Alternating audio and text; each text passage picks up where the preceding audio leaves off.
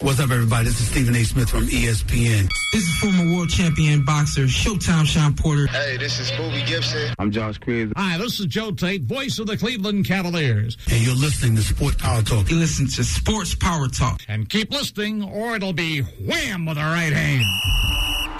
Ladies and gentlemen, live from the University of Akron, WZIP Sports presents the best sports talk show this side of Lake Erie.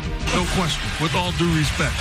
This is Sports Power Talk. With the latest in sports news. Your Akron Zips are the 2022 MAC champions. The Zips have defeated the Kent State Electric Chickens. In-depth analysis. Astrology for women is equal to what Joe Rogan is for men. Have you ever tried DMT? And, of course, the hottest takes. He's just bad. Let me tear your labrum and you can go on the... You know what? It's only a game. Why you have to be mad? Just the same old Browns! You know, bro. Home run pitch. I think that was textbook top cheese. Cleveland! This is for you! From the best that Ohio sports has to offer to the best of the Akron Zips. Now it's time for SPT. We are live from the University of Akron, ladies and gentlemen, from Northeast Ohio and beyond. This is the best sports talk show there is, was, and ever will be. This is Sports Power Talk. My name is Jake Murray, your favorite Baker Mayfield supporter. I'm not done saying it. I'm never going to be done saying it, and I'm back as your host. Joining me today are two of my analysts. First, he is a Zips enthusiast. The verdict is still out on if Thursday night was the best night of his life. It's Pat Weber. Let's go Zips. And second, he never provides a dull moment on SPT. He's the always entertaining NFL, NBA, and MLB widow, Marcus Anderson. What's up? It's been exciting college football week one. It's going to be even better NFL week one. Can't wait. Exactly. It is a great time to be a sports fan. The last week of August can be a busy week in the sports world, but this past week was something special. Breaking news on Tuesday and Wednesday don't even feel relevant anymore, but don't worry, we will try our very best to cover it all in the next 2 hours. At noon, we'll discuss the blockbuster trade that the Cleveland Cavaliers made with the Utah Jazz to acquire Donovan Mitchell. We'll also answer our hot mic questions in that segment as well, which is something you don't want to miss because we had a great time the last time Marcus was answering your questions. After that, we'll end the show by talking about Major League Baseball and the Cleveland Guardians, who might have a tougher road to the postseason than we originally expected. But first, we'll kick off today's program by talking about football for an hour, starting with the return of college football. And there's no better way to start than with a celebration by talking about our 1-0 football team, Pats, in the Akron Zips. They, of course, beat St. Francis 30-23 in overtime after a game-winning interception by Tyson Durant. Before we hear from Coach Moorhead, Pat, was Thursday night indeed the best night of your life? It's got to be up there, I think. I mean, for at least one day, Akron was the only undefeated Division I collegiate program here in Ohio. So I can't complain. That was just such a fun night. I mean, getting a chance to be in the atmosphere. We actually had a student section. We had 2 sections full of our students, which I don't think I've seen in my 2 years here. So getting a chance to see that, getting a chance to actually feel the energy in the atmosphere, it was good. And that was a Thursday night game, too. Yeah, so how was the crowd? It was really good. I won't lie to you. We had a good turnout. I think I saw the final turnout was around 9,000 on a Thursday night game, which, considering the past few years and how we've been playing, that's pretty good. I think last year our busiest game was against Kent State, and I think we only had 10,000. So a random Thursday night game against a no-name school turned out 9,000 people. Let's keep it going when we play Bowling Green in about 2 weeks. Yeah, like you said, it wasn't like we were playing a team that had that high of a name, too. So that was an impressive number there for the Zips to draw on a Thursday night game. And let's hear from Coach Joe Moorhead. Here he is after the win over St. Francis. Stick with us right here on WZIP. No, I think the first thing you have to do is tip your hat and give credit to St. Francis and Coach Valerio and his staff and his players. We knew watching tape last year that they were a good football team. You see FCS versus FBS upsets happen. all the time. We knew we had our work cut out, and our biggest thing heading into this season and into this game was to define our response to adversity. And there were plenty of opportunities there for us to hang our head and start pointing fingers and start complaining and kind of cash it in. And our kids did not. They stuck together. They fought. They scratched. They clawed. Got into overtime, and then found a way to win on the last play of the game. So not pretty by any means. Certainly, not a finished product. But at the end of the day, we got one in the left column and something to build on. That was Coach Joe Moorhead on the win Thursday night. Guys, what did you think of his coaching debut for the Zips? Honestly, I love Coach Moorhead. Obviously, I'm a big fan of the Zips. A little bit underwhelming, but, like he said, St. Francis, they are a pretty good program. I mean, if you look at their stats, they've never beat a Division I program in their time, but they have come very close multiple times, especially against us. But, like Coach Moorhead said, there were multiple times where we could have sunk back into the old Akron Zips under Tom Arth, where we could have just given up, kind of thrown the game away, but we didn't. We stuck in there, and I think having him as a coach kind of helped glue this team together and make it stick because, in the past we would have watched this team. The minute we would have given up a lead, they would have just crumbled. We would have never seen a lead or a tie from that point on, and we stuck in there, we fought, and ultimately we came away with a very well-earned win. Yeah, absolutely. Marcus, what did you think of Joe Moorhead in his first game for the Zips and his first win? I recognize a lot of changes he did with the offense and the defense. Well, he turned this offense from a conservative one to a quick striking offense, a lot of read options, something similar you see with the Philadelphia Eagles, pretty much, and also Joe Moorhead, knowing that his football resume involved with some of the greatest stories in the NFL. But anyways, it was a quick striking offense, and also the defense gotten a lot tougher, a lot of big hits they was putting on. There's a lot of things they can improve on, like capitalizing off of big turnovers, big 3-and-outs, pretty much, and also they could do that. And they got a big opponent next week against Michigan State, and there's a little optimism because Michigan State themselves was hanging on, had their backs to the ropes against Western Michigan, another MAC opponent. There's a little optimism with that, but they got a whole week to improve on, make some fixes, and deal with some issues they had during that game. They were 18-point favorites in that game, but there are a lot of changes, a lot of improvements, and a lot of changes to be fixed. Yeah, we'll talk about that Michigan State game here in a little bit. Pat, go ahead. I think I give us a little bit of leeway because we are watching a lot of our old players that are still here try to develop and work under a whole new program with Coach Moorhead. So I give us the first game as a little bit of a pass. It was a trial game. It was the first time we're going to see this new offensive and defensive system out on the field. And honestly, I think, barely scraping by with the win is okay because this was a team that, we were going to win regardless, I think. And this was like a trial game where it was like, it's okay to make these mistakes early on. We want to get the bumps out of the system. And hopefully, like Marcus, like you said, Western Michigan gave Michigan State kind of a run. So what's to say that we can't do that if we improve this week and moving on into the season? Absolutely. I think Coach Moorhead did enough to lead his team to a win, obviously, but it wasn't pretty. I like how he acknowledged that in his post-game press conference, and hopefully he can help this team improve over the course of this season. One area, though, where the Zips absolutely have to improve is the offensive line. Here's Coach Moorhead again on the O-line's performance in Game 1 against St. Francis. I think it's a combination of things. Coach Lewis, I think he's one of he does a fantastic job. And like I said, 19 points a game. They were one of the top pass defenses in the country last year, 330 yards of total offense. And his minds, they were blitzing us off the bus, you know what I mean? So that they walked off and got onto the field, and there were 5-man pressuring us and twists and movements and things like that, which make it difficult to pick up. And the fact is, we were last in the country in sacks allowed last year, 5.25, and we gave up way too many today. Some of it was communication, some of it was, maybe getting beat, some of it was a back helping, some of it was a quarterback holding on too long. Yeah, but certainly, the amount of times that we were pressured or sacked was way too many. A lot of variables that go into it, but, we were able to throw for almost 300 and, 2 touchdowns, no turnovers in the game, and, we'll work to improve it. once again, that was Coach Joe Moorhead after his coaching debut for Akron, and talking about the offensive line that gave up 6 sacks in the season opener. And again, I liked what he said in terms of recognizing that weakness, but what do you guys think about that offensive line that leaves much to be desired? They've got to improve. I mean, like you said, 6 sacks in the season opener. There's no reason why we're giving up 6 sacks to a team like St. Francis. Well, I do agree with Coach Moore. They came out blitzing almost every play.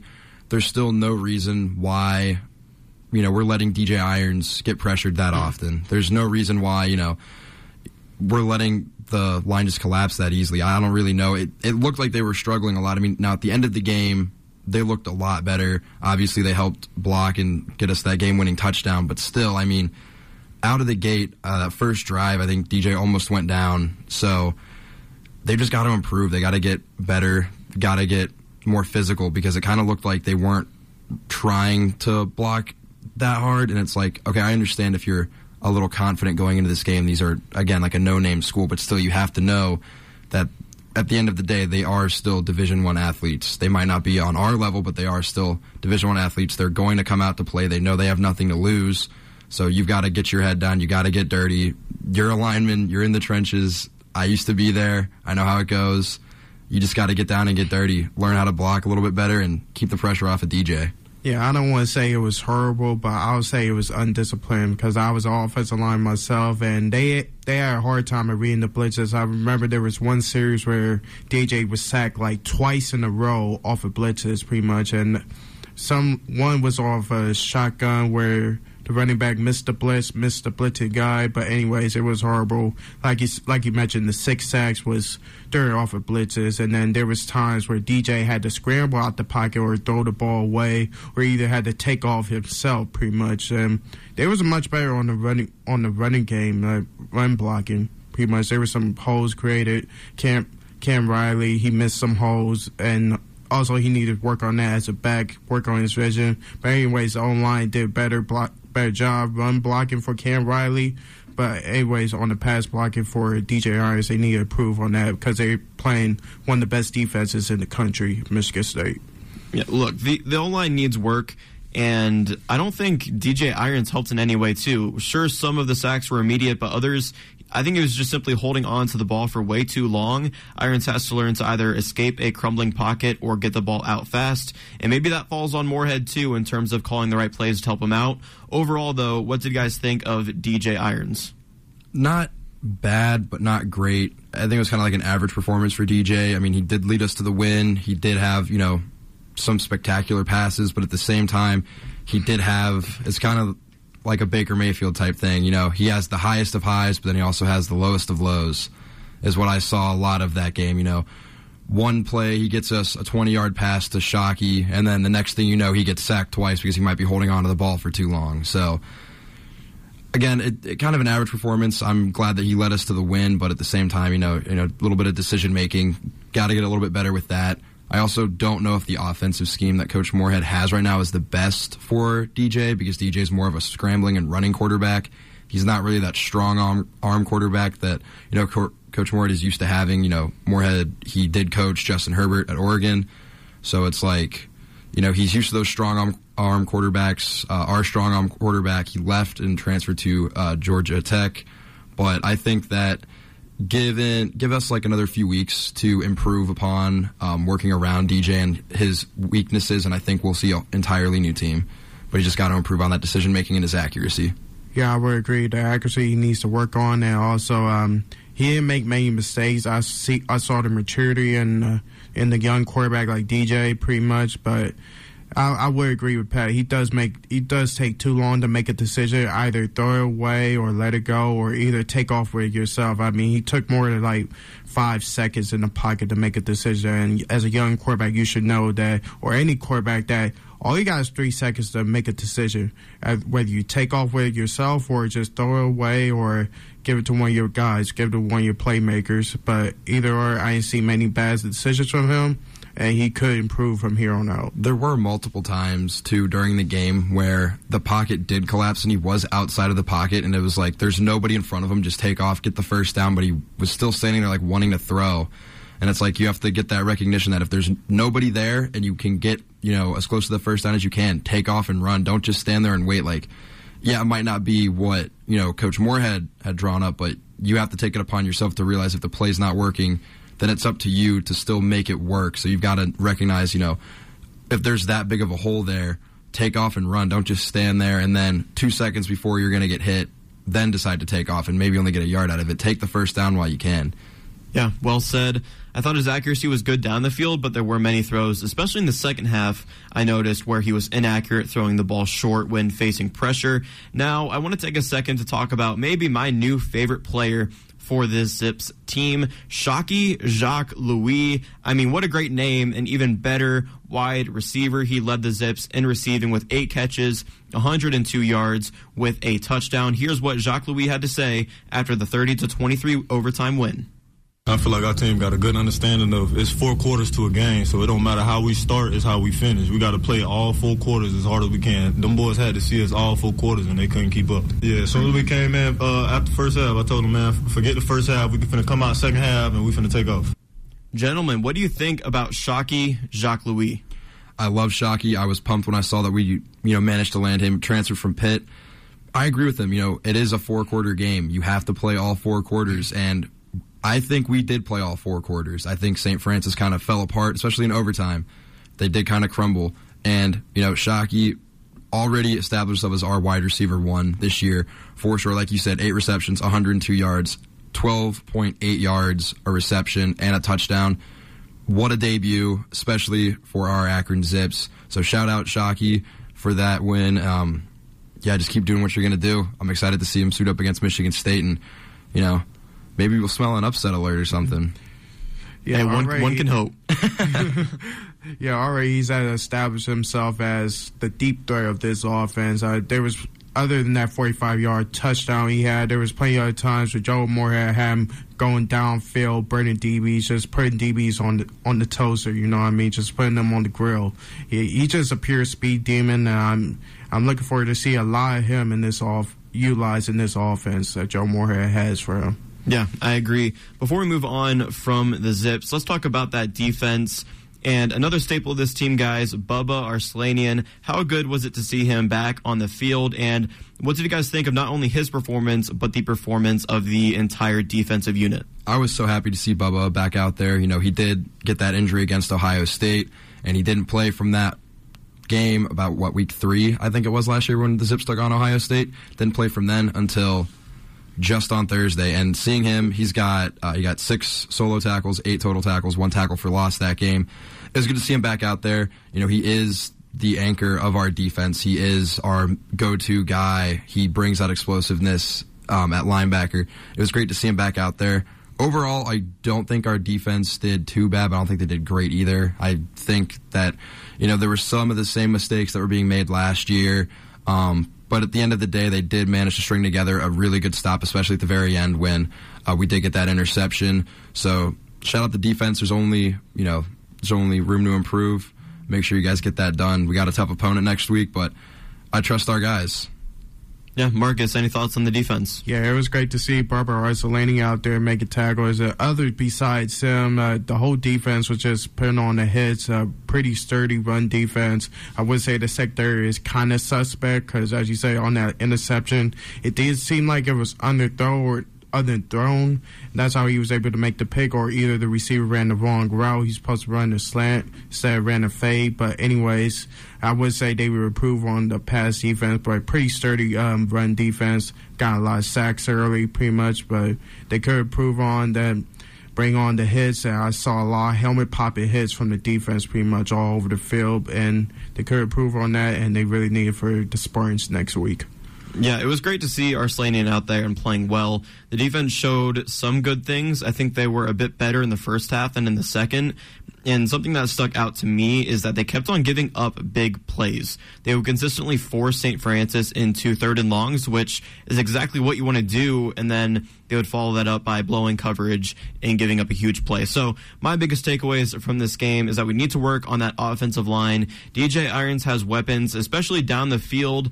and the defense needs to limit those explosive plays. But as we've referenced, next week we're on the road. We're taking on 15th ranked Michigan State on Saturday at 4 p.m. The Spartans are also 1-0 after beating Western Michigan 35-13. So guys, give me your prediction on next week's game.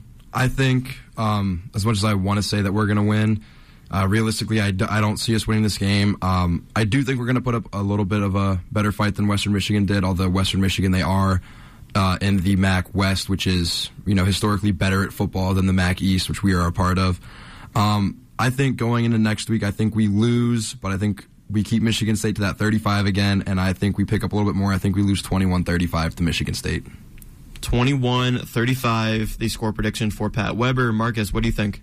I'll probably say 27-20 the Spartans win. I mean, this at the same time, this is a pretty slow and conservative offense that Michigan State runs, and we could keep them up to a tight ball game up to the fourth quarter. So, yeah, tight ball game. I agree with that. I think because with Coach Moorhead, we run such a fast-paced, high-power offense, I think we might be able to get a little bit up on Michigan State, especially since, like Marcus, like you said, they are very conservative on offense. So I think that we could take advantage of that, and I think we should take advantage of that because, you never know. MAC teams always find a way to upset the big opponents. Yeah, who's stopping us this week? Yeah, Kenneth Walker was their entire offense last year, but watch out for Jalen Berger, a transfer from Wisconsin, who's supposed to be the predecessor of Jonathan Taylor, but he was a good back, high recruit at Wisconsin. Watch out for him. Unfortunately, I could see a similar score of Michigan State's win over Western Michigan here next week for the Zips. I'll say the Zips fall to 1-1, which is nothing to be ashamed about in the year, by a score of 45-17.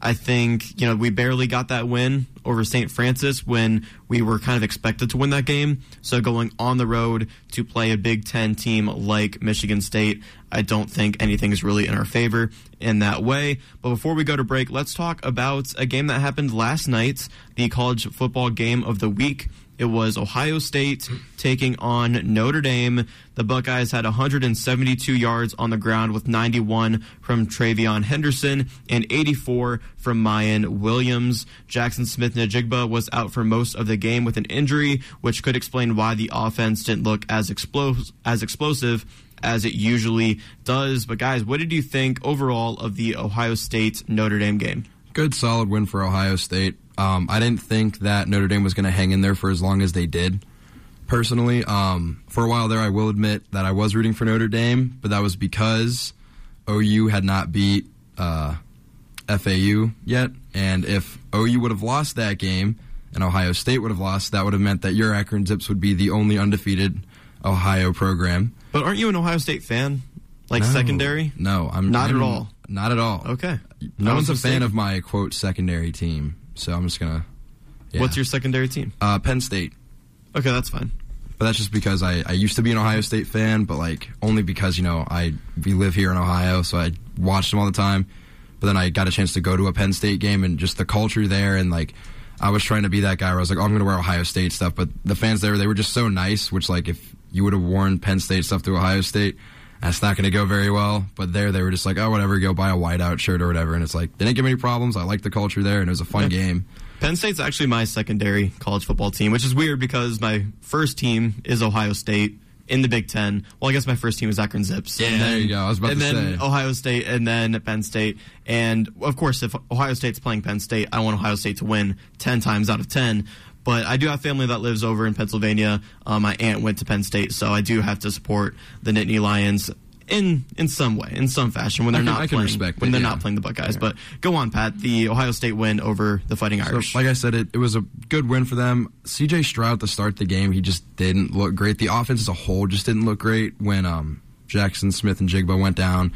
But solid win. The defense definitely stepped up big time in the late half of the game. So shout out the Buckeyes defense. That was insane the way they stepped up when the offense was struggling. So I definitely think that this game is a kind of like staple point to defense wins championships, because I don't think if the defense would have been there, Ohio State wins the game. Yeah, the defense was fantastic, only allowing 10 points, 76 rushing yards, and while Notre Dame quarterback Tyler Buchner started 8 for 8, he finished 10 for 18. So a great second half for that Buckeyes defense. Marcus, what did you think of the Buckeyes win over Notre Dame? I mean, the Buckeyes did win, but I respect the Fighting Irish a lot more. I mean, this is the week where I'm respecting the losers way more than the winners this week, because it's just I didn't think Notre Dame would bring it like that. I honestly thought it was going to be a cakewalk for the Buckeyes, but Notre Dame made it otherwise, because over the years, during big games like this, they usually get their, not only lose, but get their butts kicked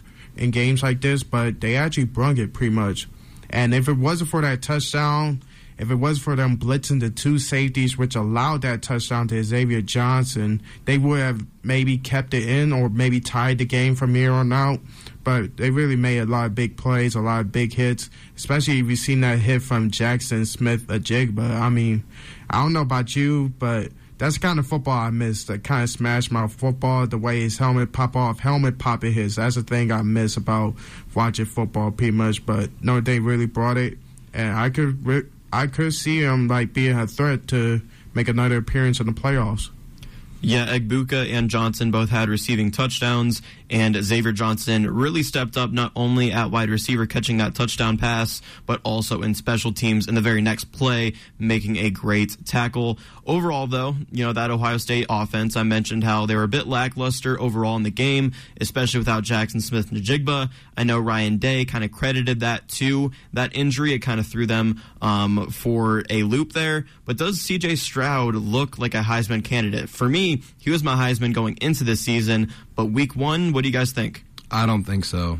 Personally, watching C.J. Stroud play, it was like he had a similar performance to what I would compare to like that of DJ Irons. It's like it wasn't anything special, like, which is crazy to say because he had a really good stat line. But still, if you're looking at being a Heisman candidate, I don't think you can continue just to do what he did against Notre Dame. That's just not going to cut it if you want to win the Heisman.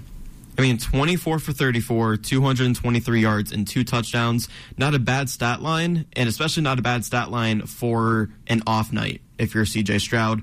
Marcus, what did you think of Stroud's performance? Only because he was playing against a big opponent, yes, but the way he was playing, no. Honestly, it was a decent performance, not the kind of performance you expect from a Heisman candidate. And by the way, great to see Marvin Harris's son making some big catches out there too. But anyways, I would say this was like a B- performance from C.J. Stroud, but it's only week one, and we'll see hopefully some better performances from C.J. Stroud. Yeah, he made some great plays, but the offense was stagnant for most of the game. I wouldn't consider him the clear Heisman after week one, and there really shouldn't be a clear Heisman Trophy candidate after just one game. And if you look at the game itself, it's not every season that your first game of the year comes against a top 5 school. So next week when we play Arkansas State at home, I mean, I'm sure C.J. Stroud's going to go off. Jackson Smith-Njigba, if he's healthy, that wide receiver quarterback combo is going to be back on the field for the Buckeyes. So I think people are overreacting just a little bit right now on C.J. Stroud. I think he'll be just fine, and I think he will have his name in that Heisman candidate race come the end of the season. But that will do it for our first segment here of Sports Power Talk. When we return, we'll keep the conversation going for college football. We'll have winners and losers, and of course, talk about the change to the college football playoff that I am super excited about, but I know there's a lot of mixed emotions on that. So don't go anywhere. This is Sports Power Talk.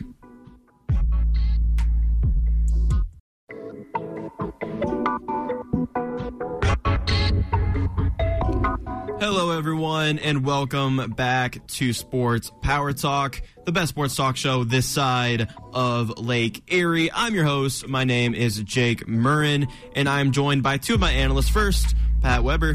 Go Steelers. I'm just going to completely avoid that. And Marcus Anderson. Steelers suck. Thank you. No, the guy who used to say if you're not a Steelers fan, you're not a fan of the NFL. Yeah, I'm disappointed. I was going to say something else, but not too many people watch soccer on here. But off topic, go Arsenal. Playing Man City right now. Let's make it 6-0. Sure, go Arsenal. I have no idea what you just said, but there I hope some people did and appreciated that. I know Logan Congrove. He knows Okay. Also, I know that Jake Murnigoat also knows because he is apparently an outspoken Chelsea supporter. So shout out him. Chelsea, not a bad team to root for. Just don't be like Logan and be a Liverpool fan because then you're just gross. Makes sense. And guys, let's get right back into college football, the premier week of the college football season. And perhaps the biggest headline isn't even the games themselves. It's the fact that the College Football Playoff Board of Managers decided on a 12-team college football playoff. This will be in effect in 2026, but they are encouraging the sports commissioners to try to implement it as soon as 2024. A lot of mixed emotions on this, but what are you guys' thoughts on the 12-team playoff coming soon to college football? I'm a big fan of it. I mean, I've been saying for a while that they need to expand the college football playoffs. Just having those initial, is it 4 teams, I think? It's not nearly enough. So I'm glad to see that they're actually expanding it. They're actually listening. And I'm excited to see what this is going to create for the NCAA going into the future.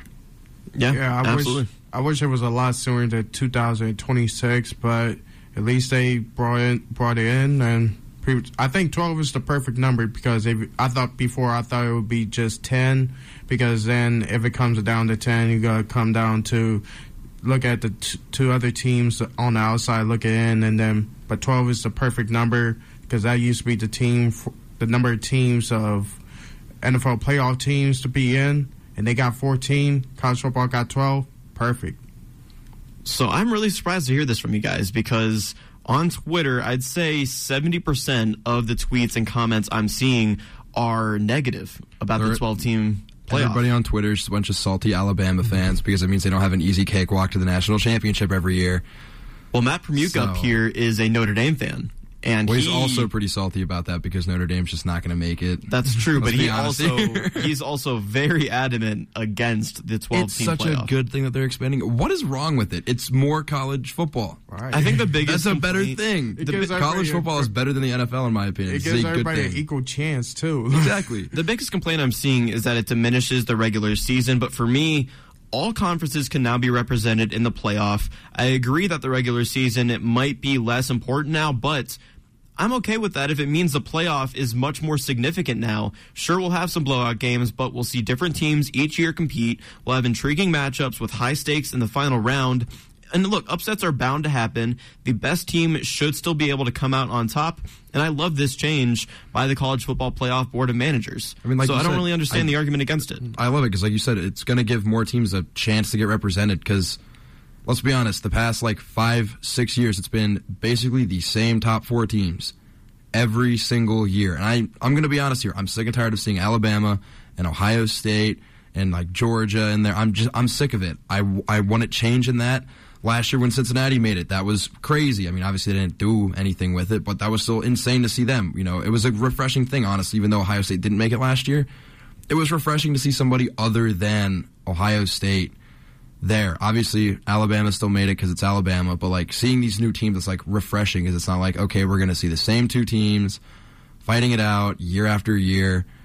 It's refreshing. It's good. Maybe we'll get a chance to see, some MAC teams make it deep in there. Other, maybe even a Sun Belt team could make it up there somehow. So I'm a huge fan of it. If you don't like it, then you're just probably a really salty Ohio State fan or very salty Alabama fan.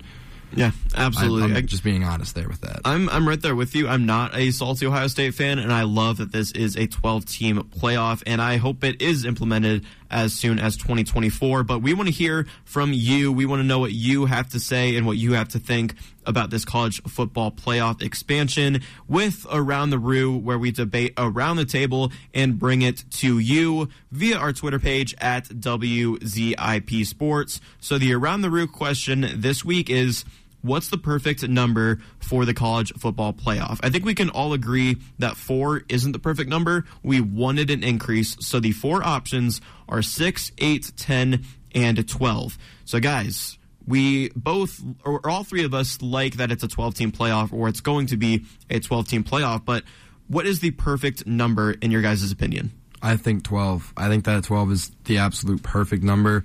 No more, no less. I like 12. Yep, 12, absolutely. Wow, I'm seriously blown away. I was coming up here expecting to argue my point here because I completely agree with you guys. I am going with 12 as the perfect number. And if it's too many, they can always decrease the number in the future. You know, the college football playoff is still young. They experimented with 4 for many years.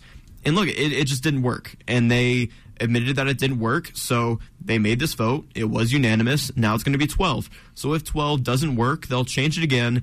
And I think overall, it just makes college football much more exciting, especially when just thinking about that 12-team playoff, just thinking about all the teams competing. And sure, there's going to be blowouts, but the possibility for upsets are still there. And regardless, you're still going to tune in. You're still going to watch. And if they're all bowl games, too, that makes those bowl games a lot more exciting as well. So, yeah, overall, it's not just I think adding in another bowl game where it's like, all right, another pointless bowl game where, like, honestly, like, you know, if you're a Big Ten school, it's like, okay, it's a bowl game, whatever.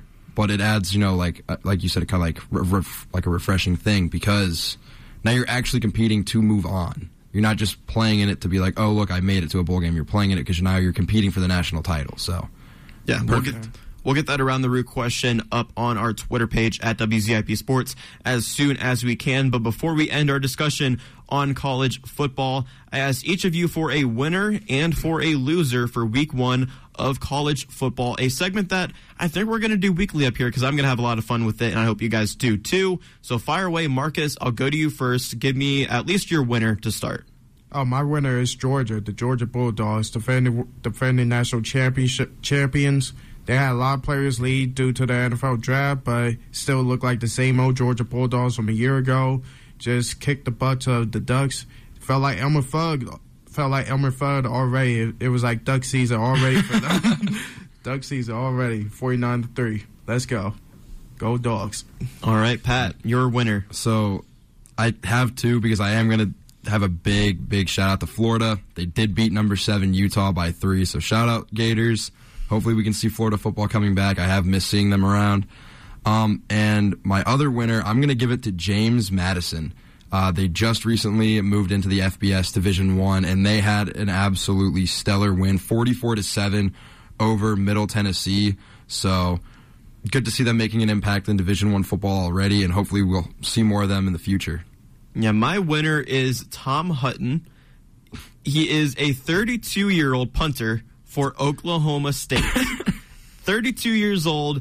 He's the oldest active FBS player who used to be a paper mill worker in Australia. Look, it's never too late to chase your dreams, so good for Tom Hutton. He is my winner for week 1 of college football. Let's go to the losers, though, something that is probably going to be more fun than talking about the winners. Pat, I'll go to you first this time. Okay, I have 3 losers. Oh, okay. I'm going to save the best for last. Okay, we talked about this a little bit off air. My first loser definitely has to be Oregon. How do you only score 3 points? Like, I understand you're playing Georgia, but how do you only score 3 points and you're a top 15 ranked team? I don't understand that, like, at all. They should be embarrassed. Go Dogs. I'm so happy Oregon lost. Second loser, this is a little bit of a shout out to, I'm pretty sure Hugh Jackson is a coach for them, but I'm not 100% sure. Isn't he the coach for Grambling? Because Grambling played yesterday and lost 58-3 to Arkansas State. Ooh, love to hear it. Another big L there. And then, like I said, I'm going to save the best for last. Third loser, Kent State. You lost. Can't read, can't write, can't win. You lost to Washington. I don't care that they're a bigger school than who we played. We're 1-0. You're not 1-0. You lost. Go home. Go to the little brother of us. Go back. Just leave. Kent State, no. Yeah. Love to hear it. Love to hear it. Anti-Kent everything. Marcus, you're losers. I want to say East Carolina, but I want to say North Carolina State, too. Both of you guys are losers. Neither of you guys deserve to win the game. Because, honestly, if you watch that whole fourth quarter, that whole sequence from the 4-minute period, I mean, it seemed like neither team wanted to win. But North Carolina State, with you being the top 15 team in the nation, it almost pulled dodged a fast one from East Carolina. I know they're a stink of the grass kind of program as well, but if I was the kicker for East Carolina, I wouldn't want to show my face on campus at all. I'll get my roommate to get my homework, and I would not step outside of a room, outside my dorm, wherever you live. I'm not showing my face outside campus at all, missing an extra point and the game-winning field goal at the end. But North Carolina State, they're the losers. Go Wolfpack, you're losers. And also North Carolina allowing 40 points in one quarter, all in the fourth quarter. That's just unacceptable. I mean, wins like this are just unacceptable. If I was a coach, it's just unacceptable. I know it's just week one, but unacceptable. Yeah, how about that game? 63-61, the final score, North Carolina and Appalachian State. That game was insane. Insane. And what bothers me most is that onside kick that Appalachian State had that the UNC player took to the house. I did not understand it at all. And it was kind of a funny clip, too, because North Carolina completely blasted all of Appalachian State's kick return men. But to me, I think about that Nick Chubb play, I think a season ago, where he stepped out of bounds rather than scoring a touchdown because the Browns could just run out the clock and win the game. And if you're North Carolina there, you have the lead. There's, I think, like 30 seconds left. Appalachian State only has one timeout. Just step out, and if it comes down to it, cool. If you get somehow forced into a fourth down, just kick a field goal. Yeah, instead they're not he going to do runs- anything with like maybe 2 seconds left on the clock. So I mean, instead he wants to be cool. He runs the entire field, scores a touchdown, and they kick an extra point, and it's an 8-point game. That's still a one-possession game. They give the ball right back to Appalachian State, and then you saw what happened. They went down the field and scored a touchdown. got downed on the one. On the one on that 2-point conversion. Why would they run the same play? They called for the previous 2-point conversion. They ran the same exact play. I know. I have no idea. First time it worked. It was overthrown. But anyways, I was Mac Brown. I'm having the defense run laps up the stairs all week long. Unacceptable. 40 points in one quarter. Unacceptable. That's why I'm right on the board for the Tar Heels. Unacceptable. Wolfpack. Unacceptable. Yeah, you're winners, losers. but you're really losers. My loser, I have one loser and then one honorable mention. So my loser is the South Carolina State special teams. I don't know if you guys saw this, but the Gamecocks on a 4th and 19 play are about to punt. And in the funniest football video I've ever seen, punter Dyson Roberts runs for 12 yards and then punts the ball well ahead of the line of scrimmage. Did you guys see this video? I did see that because I think I was actually I was watching another game and I just see special teams error, and whenever I see that I have to take a look at it because they're just always going to be funny. And I sat there just like blown away because that's something I would expect to see in like Pee Wee or something, not in Division I college athletics. Like, how do you just run 12 yards and then go, oh, I think I'm going to kick the ball now? I have no idea. The broadcasters were as confused as everybody in the stands and everybody watching that football game. He runs 12 yards and is like, oh, shoot, I'm about to get tackled. Punt the ball away. It was one of the funniest things I'll ever see this season in college football. That's college football for you. Only wacky happens. And it wasn't even like it was a small school. This is South Carolina. It's not like it was a school that we've never heard of. It was South Carolina. And Dyson Roberts, I mean, thank you for the clip. Thank you for the laugh. But, man, he's got to know that you got to punt the ball behind the line of scrimmage. That's how special teams works. And then my honorable mention for a loser of week 1 of college football, and I have to give Matt Permuka credit for this because I wasn't aware of it until he sent it to our group chat, that Virginia Tech, that game got delayed because coaches were stuck in an elevator. Oh, my God. How does that happen? Oh, no. How does that happen where coaches are stuck in an elevator and you have to delay a college football game? And again, not a small school that you've never heard of before. This is Virginia Tech. This is the home to the quote-unquote best college, I forget the word I'm looking for, but you know what I mean, tradition. When they listen to Enter Sandman, this is that same school. They probably broke the elevator jumping around to it, for all we know. Maybe some people were late and were singing Enter Sandman in the elevator and broke it. Who knows? But coaches were getting hyped and they broke the elevator. Oh man, that is just that headline alone. I want to know so much more. I would expect to see that headline for us. Yeah, I would expect to see Akron game delayed because coach is stuck in an elevator. I mean, not at Virginia Tech. Logan Congrove and I have been stuck in the Colby Hall elevator before, so it's not unlikely to happen here at the University of Akron. But no, it happened at Virginia Tech, and that game got delayed. So that's my second loser, or honorable mention loser for college football week 1. I think this is a fun segment. I think we're going to do it every single week. But let's transition to the NFL. And let's talk about the top 100 list for just a little bit. It was revealed early on this week. It feels like it was revealed a long time ago. And let's debate the top 10 order. It was Tom Brady, Aaron Donald, Aaron Rodgers, Cooper Kupp, Jonathan Taylor, TJ Watt, Davante Adams, Patrick Mahomes, Jalen Ramsey, and Travis Kelce. Any players that don't even deserve to be in the top 10, gentlemen? Jalen Ramsey does not deserve to be in the top 10 at all. He was getting burnt the entire Super Bowl by Jamar Chase. Why is he on there? Why is he there? He shouldn't be there. That's all I have to say. There's no reason Jalen Ramsey should be on there at all. Yeah, with players like Myles Garrett, Derrick Henry, and Josh Allen sitting right outside of the top 10, I would have easily put Henry in the top 10 over Jalen Ramsey. So I completely agree with you, Pat.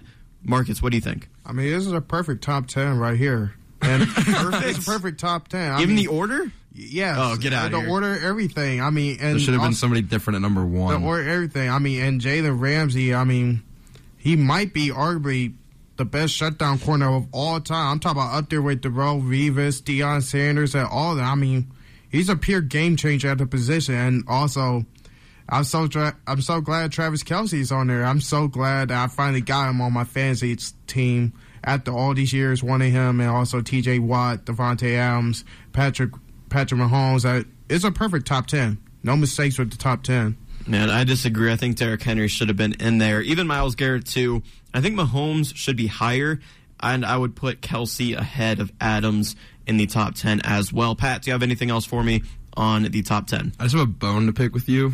I remember when you were saying that Myles Garrett was going to make it in the top 10 and T.J. Watt wasn't.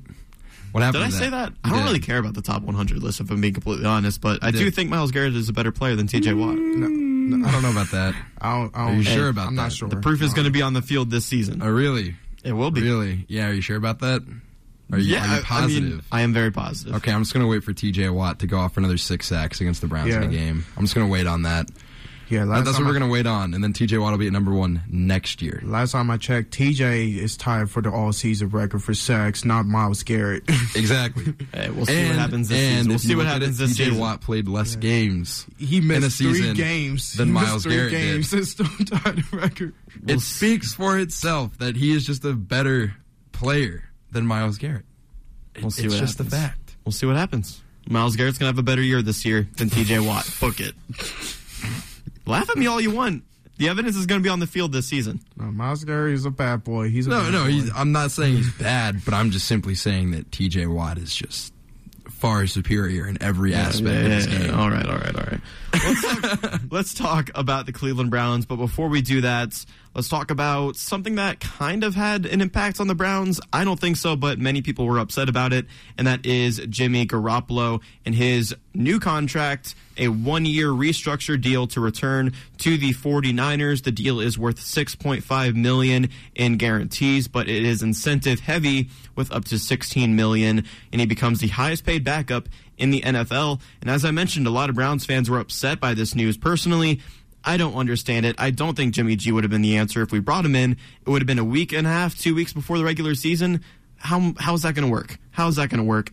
What do you guys think of the Jimmy G news? I mean, I don't know. It's like a bunch of mixed emotions with this. I mean, 49ers at the same time showing that they're ready to move on for him and ready to move on with Trey Lance, which is obviously the future. I mean, you draft him in the first round. There's no other reason why you draft them in the first round, especially inside the top 10. But anyways, it's just that I don't know why restructure the deal, give him one more season. I mean, you're showing signs that you're ready to get rid of him. So I don't know. It just upset not just the Browns, but a lot of other teams as well, like the Jets, who needs a quarterback as well. But I don't understand this. Yeah, I don't get it either. The Browns put themselves into this situation. I don't think Jimmy G is all that good and would have been the answer for us. But let's talk about the Browns and their notable roster cuts. Johnny Stanton IV at fullback is probably the biggest name on this list for me, and Jamarcus Bradley at wide receiver. Isaac Rochelle and Josh Rosen were cut, then eventually brought back to the practice squad. Not much here to talk about in terms of roster cuts for the Browns, but do you guys have anything for me on that? I have a question. Isn't Isaac Rochelle that dude on TikTok? His wife is a prominent TikToker, and I think Isaac Rochelle is very popular on Twitter as well. He's a big Notre Dame fan. I probably I don't know. I'm just saying because like his name just sounded familiar. I don't know. Yeah, he has a social media personality. Yes. Did he play for the Colts last year? I want to say yes, but I'm not sure. I'll look it up. Okay, I was going to say he sounds like a Pittsburgh Steeler or think I saw his name with the Steelers, maybe. I'm not sure because his name just kind of sounds familiar. I know he had to be on special teams. I had to see him on special teams at some point. Isaac Rossell, Chargers, Colts. Okay, so it is the guy I'm thinking of then. Okay. That's the thing I had questions because honestly, everybody else is just, whatever. They're practice squad players. Yeah. I don't want to sound disrespectful, but, they're on the practice squad. They might get called up. Very unlikely, especially Isaac Rossell, because the Browns' defensive line is insane. Yeah, Second best barring defensive line in the NFL. Oh, No, I'm kidding. I'm just taking a jab. I'm just taking a jab over here. I'm eating them. I'm spitting them out. You're gonna eat them again when TJ Watt just goes insane. I'm just saying. Hey, we'll see. This is all conjecture, man. We'll see what happens on the football field. Let's talk about my favorite player in the NFL. Let's talk about Baker Mayfield, shall we? Let's talk about Baker Mayfield's comments because it's upsetting a lot of Browns fans. And to me, I don't really understand it, but let's break it down. So, Cynthia Freeland told Baker Mayfield to go mess up the Browns. She used a different word, but we're going to say mess up on this program. And he repeated it back to her, which is what got everybody so upset because he said he wanted to mess up the Browns in week 1. But Baker clarified that's not how he phrased it. And I just don't understand why this is such a big deal. And now everyone is throwing a fit about the shirts he released, about being off the collar. And guess what, everyone? He's not our quarterback anymore. I don't understand. He's not our quarterback anymore. He's going to make a lot. He's living in your head rent-free. He's living what he's doing. He's living in the haters rent-free. I don't understand. It's like, okay, cool. I would expect him to say something. Even if it was taken out of context, I would expect him to say something like that. Right. Because the Browns, they completely just they went behind his back and just went completely off the wall. So it's like he has every reason to say what he has to say. Yeah, if he didn't say it to a media member, he said it in his head many, many times. Oh, probably worse things than that about the Cleveland Browns. No doubt. Just like what Nino Brown said from New Jack City, this is just business, nothing personal. And this makes it an interesting week 1. But as our here on out, you're Baker Mayfield. I just dropped you from a fantasy squad for Ryan Tannehill, but can't wait to see what you do against us this Sunday. I still have Baker in Carolina. On my team. Might have to get a trade going there, Pat. But until then, you're Baker Mayfield. Yeah, honestly, I don't understand why Browns fans are mad. Why are you mad about this? If anything, you should be happy he said that because it's probably going to drive your team to play better. But yet you're mad about it, so it's like it makes no sense to me. And if you don't like it, guess what? Stop following him. Stop following him on social media. Stop following him as a personality. Stop following him as a player. Instead, focus on the terrible situation at QB that the Browns had for the first 12 weeks of the season. Focus on Deshaun Watson and his suspension. Focus on Joshua Dobbs and if he will or will not see the field this year because of his amazing preseason. Focus on Jacoby Brissett, who knows how he's going to play in the first 12 weeks of the year. Focus on that. Why are we focusing on Baker Mayfield, who doesn't even play for the Cleveland Browns anymore? It makes no sense to me. He's on a different team. He's on a different team. I agree with you, Pat. He lives rent-free in these people's heads. Logan Crongrove, I'm talking about you especially. He lives rent-free in these Browns heads. Fans, why are we posting on Twitter every single time Baker Mayfield bashes the Browns in the slightest way? He clarified the comments. He said he did not phrase it like that. And who cares if he phrased it like that? He's probably said it in his head many, many times. Look, the Browns did not treat this man well. He didn't. He's now a Carolina Panther. We have to live with that. Baker Mayfield has to live with that. Why are we upset about these T-shirts that say off the collar on them? Oh, no. That's the worst thing. But let's not focus on week 1 where the Panthers have a legitimate chance to beat the Browns. When we need that win to actually have a playoff chance this year. If you lose to the Panthers, that's just bad. I don't think I'll say. But it could happen because Jacoby Brissett's our starting quarterback. But instead of focusing on that, we're worried about Baker Mayfield on the Carolina Panthers because he's releasing shirts that say off the collar. Or he's saying that he's going to beat the Browns. He's going to mess us up because that's the worst thing we've ever heard. Makes no sense to me. It's only game. Why you have to be mad? I'm pulling a bit of a Logan Congrove rant here because to me it doesn't make sense. It just doesn't make sense why this is a headline, why we're continuing to talk about Baker Mayfield when he's a Carolina Panther. And if this wasn't a week 1 matchup, guess what? We aren't going to be talking about it. But because the Browns are playing the Panthers week 1, it's a headline. People want to get something stirred up because it's the quarterback that the Browns went ahead and they stabbed him in the back. And now he's going to be starting week 1 against the Browns again, so everyone's trying to get something riled up, but it's like... Yeah, Seahawks probably thinking the same thing when they play Russell Wilson Monday night. against the Broncos. You get hot in here. I'm a little hot now. Yeah. It's a little hot this evening. You got to cool down a little bit. Just think about how good Joshua Dobbs is. Yeah. Shout out Joshua Dobbs too, Steelers legend. Dude, I'm not excited for this Browns season. I'm really not. And I'm going to be supporting the Carolina Panthers. I'm going to be supporting Baker Mayfield. Not week 1, I'm still kind of up in the air. I don't know. I'll talk about that more next Sunday when I actually have to make my decision of who I'm rooting for. I just hope both teams have fun. How about that? Both teams have fun? There you go. Baker Mayfield throws 500 yards? Yeah. Probably. Both can be. Both can happen. Can we place like unofficial wagers or whatever? How much do we want to bet that George Pickens and Eli Apple, flipping the script, that they both get suspended week 1? We'll see. Yeah, I mean, just cool down. I'm just saying, you gotta cool down. Let's move away from the Browns and you do Baker Mayfield. You doing the impression of a guy after a breakup for real. Oh, man. We're wilding out this segment, boys. Before we go to break and talk about Donovan Mitchell with the NFL, comes fantasy football. As many of you already know, WZIP Sports has a podcast called SPT Overtime, and in one of our latest episodes, we had a special fantasy football draft where we went through all 16 rounds with 10 teams being drafted. If you haven't listened to it yet, I strongly encourage you to do so. And if my word isn't enough, here's just a small sampling of the highlights from what you can expect in that podcast. Take it away. You are on the clock for the first overall pick of the 2022 WZIP Sports Fantasy Football Draft. All right, so with the first overall pick, I feel like for everybody it's not much of a surprise on who I'm going with here, but I will be taking the running back. You guys are avid listeners of WZIP Sports and Sports Power Talk. You know that I would never, ever, ever take anybody associated with Baker Mayfield as their quarterback, which means I am definitely 100% passing on Christian McCaffrey. I think Christian McCaffrey has one of the most down years of his career, and that includes his injury seasons, because there's no way I'm picking anybody who has Baker Mayfield as their quarterback.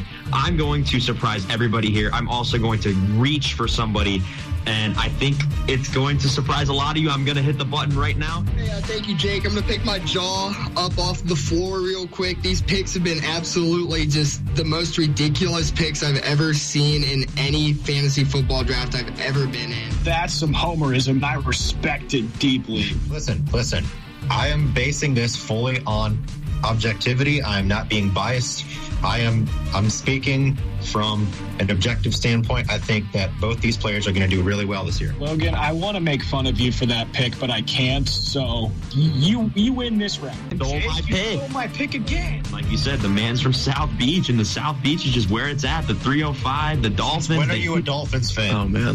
Here we go. I so regret sending it to Logan Congrove already. With that all being said, I will be taking Joe Shiesty. Joe, I'm going to be drafting Kyler. Are you bigger than a fifth grader? Murray. Oh, I can say I hate it that much. I hate it that much. Yeah. There's a reason 2 tight ends in a row is never a strategy. On the clock, I'm going to take a former Steeler. Right at the top of the list right now is Juju Smith-Schuster. He's going to have a fantastic year taking over as wide receiver 1 for Patrick Mahomes. Corvette. I'm about to blow this draft up because I'm looking at my depth chart and I need a backup quarterback. And I know I have bashed him time and time again, but I am taking quarterback for the Carolina Panthers. Give me Wow. No way. You're not over Aaron Rodgers? Blasphemous. But and I hate to burst your bubble, but if a defense is on the field a lot, that's not really a good thing. And I wish you nothing but the worst for this upcoming fantasy season. That will do it for this special one-of-a-kind podcast as we hosted the official 2022 WZIP Sports Fantasy Football Draft. I mean, how about that? How about that? Pat, what do you think of that highlight package? I'm just going to sit back and let my one draft pick that was fully spoken out speak for itself. It was a wild, very entertaining fantasy draft, and highly recommend that if you haven't listened to it, you go listen to it. It is probably one of our most entertaining episodes of SPT Overtime that we've ever uploaded. Yeah, we agree. I had a great time. And it had, I think, 8 voices on it. I mean, something that we haven't done before. One of a kind, a special podcast. It was a great time to draft. 9? Was it just the one we were missing? I believe so. Yeah. I think we had 9 voices on there, so it got crazy. But Man, was it fun. Yeah, it was very fun. It was a great time drafting. And again, that is available now on all podcasting platforms under SPT Overtime. It's time for us to go to break, though. When we return, we'll talk about potentially the biggest trade in Cavs history and answer your hot mic questions. Don't go anywhere. You're listening to Sports Power Talk on WZIP.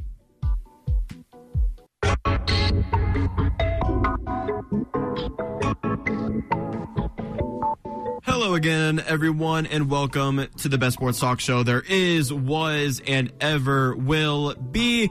I'm your host. My name is Jake Murrin, and I am joined by Pat Weber. Let's go Zips. Let's go Zips. I can agree with that one, Pat. 2 times in a row. I can agree with that one. And Marcus Anderson. Cavs playoffs, baby. Yeah, we're going to talk about the Cavs here in just a second. I think things have cooled down in the studio a little bit. You feeling okay? I am feeling okay. Chill pill over there. I am feeling okay. I don't think I've ever lashed out like that. That was the first. You got pretty heated over there. He was like a guy after a breakup, like, I don't need you. Don't get me in this mood again, guys. Come on now. We'll put you in a better mood before we talk about the NBA. There's something that'll put you in a better mood. I know it will. Yeah, go ahead. And that is that your University of Akron Zips men's soccer team is playing Michigan State tomorrow at 7 here in Akron. I think we already know to fill the hill tomorrow. No classes tomorrow. No work tomorrow. It's the holiday. Let's go watch the Zips beat Michigan State, just like we're going to do to them in football. Yes, sir. Go Zips. I love the Zips enthusiasm out of you, Pat. It really gets me amped up, even though I'm not very optimistic as a Zips fan. I love it. See, soccer's like what we're known for, though, is that you have to realize. We are 14th team in the nation. We had the 4th highest-ranked recruiting class this year in the entire NCAA for soccer. Not to mention that 2 of our very own University of Akron alumni were playing in the MLS All-Star Game. The Zips are all over the world for soccer. It's what we're known for. Fill the hill. Michigan State is going down. They're going down hard. Yeah, hopefully that is the case tomorrow.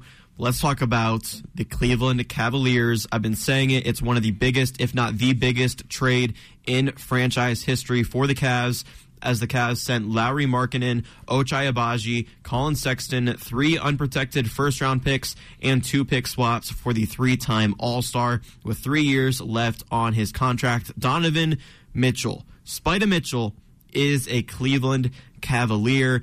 Sexton did get signed by the Jazz to a 4-year, $72 million deal with the Jazz as well. But the biggest headline here is Donovan Mitchell to the Cavs, joining 2 other All-Stars on our current roster. Guys, overall reactions to this ginormous trade in the NBA for our very own Cleveland Cavaliers. I want early access on playoff tickets already. Playoff early tickets access? Already. This has to be a dream. This has to be a dream. There's no way. Did you guys see Alex and I's reaction on social media? I did. Did you guys see that? Yeah. I was just sitting at home, minding my own business, getting ready just to hang out, have a fun time, get ready to go see the Zips play some football. All right. And then, so I'm already in a good mood because it was game day for the Zips, my favorite day of the week. And then I see that, and I just kind of dropped my phone, and I just kept saying, there's absolutely no way that that's real. And then I got the ESPN notification, and then it was like, oh my God, we just got Donovan Mitchell. Yeah. Fever dream.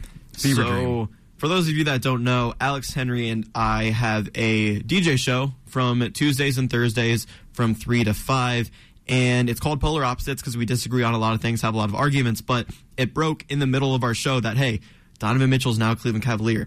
And we have to thank Matt Permuka for this because before anybody, Matt Permuka in our group chat said Donovan Mitchell's a Cavalier. I refreshed Twitter right away. I see the Woj bomb saying, hey, this trade actually went down. And there was about 10 seconds left in the song.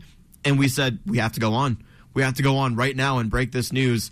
And I've been dying for news like this to break during Sports Power Talk because we are talking to a sports audience in this show. But still, to break that news live on the air, I mean, that Wojbomb tweet had to be up for less than a minute by the time Alex and I were on the air breaking the news to hundreds of listeners that Donovan Mitchell is indeed a Cleveland Cavalier. We went on for another break a couple minutes later talking about the the terms of the deal, the players that we sent over, and everything like that. And then, of course, we posted that hysterical video to social media. I think it almost has 800 views on our WZIP Sports page where, Alex put in that song. He was dancing to it. I entered the frame, and I entered the frame ever so slightly. And I shook my head no because Alex was being ridiculous. But that's Alex Henry. That's Alex Henry, and I love him for it. And I was like, what is this dude doing? I mean, it's huge news. And then I was like, you know what? Why not? Let's join in. So I joined in. I got a little excited there as well. It was definitely a funny video. If you haven't checked it out, go check it out on WZIP Sports Twitter page. But yeah, Donovan Mitchell is now a Cleveland Cavalier. What are you guys' thoughts on the package going to Utah, though? I am really upset that we couldn't keep Lauri Markkanen. I love that guy. He's young. He's a big man. He can shoot from behind the arc. Ochai Agbaji, obviously we just drafted him. And then Colin Sexton, we're parting ways with him. I feel like that's almost expected if we're getting a guy like Donovan Mitchell. So, guys, what did you think? I mean, I also wish we could have kept Colin Sexton. It would have kept us like a deadly trio of sharpshooters, like him, Mitchell, and Garland. Also, we had to give up Lauri Markkanen. We lose another decent shooter as well. But overall, I mean, they're kind of thinking about it. It's an upgrade at the shooting guard position. I mean, Donovan Mitchell over Colin Sexton. I mean, you're getting a guy who give you 110% on both sides of the ball, offense and defense. I mean, you're getting an overall great basketball player. He's just a great guy, pretty much, and a go-to guy in the clutch moment, pretty much. I mean, we always look for that guy, a guy at the clutch moment, and Donovan Mitchell would be that guy. Just an overall great basketball player. It's a very bittersweet moment, honestly, because at the end of the day, I wish we could have kept Lauri Markkanen. Obviously, like you said, with Colin Sexton, it was expected that, if we're getting somebody like Donovan Mitchell, that we are going to be parting ways with Sexton. But, we got Donovan Mitchell. At the end of the day, I feel like we did give up a little too much, but for somebody like Donovan Mitchell's caliber, it's 100% worth it. And quick shout out to Lauri Markkanen and Colin Sexton for everything they've done for Cleveland and the Cavaliers, giving us a little bit of hope when it almost seemed like we had nothing to hope for. So shout out them. Thank you for everything you've done for the Cavs, and I wish you the best of luck in Utah. Yeah, well said there, Pat. I couldn't agree more with what you said, and I've been an advocate in trying to get Mitchell since the beginning of the offseason when he was made available by the Utah Jazz. And since we are already a young team, it's not like we are in need of those picks that we gave up. And that's something that bothered me, too. When I hear Cavs analysts or anybody talking about the Cavs saying, oh, yeah, these draft picks, we shouldn't have given up that many. Or saying, oh, yeah, we have all these young players and we have a couple more draft picks and we're in a good spot. If we already have young players, why do we need more of them? Why do we need to keep on drafting this youth?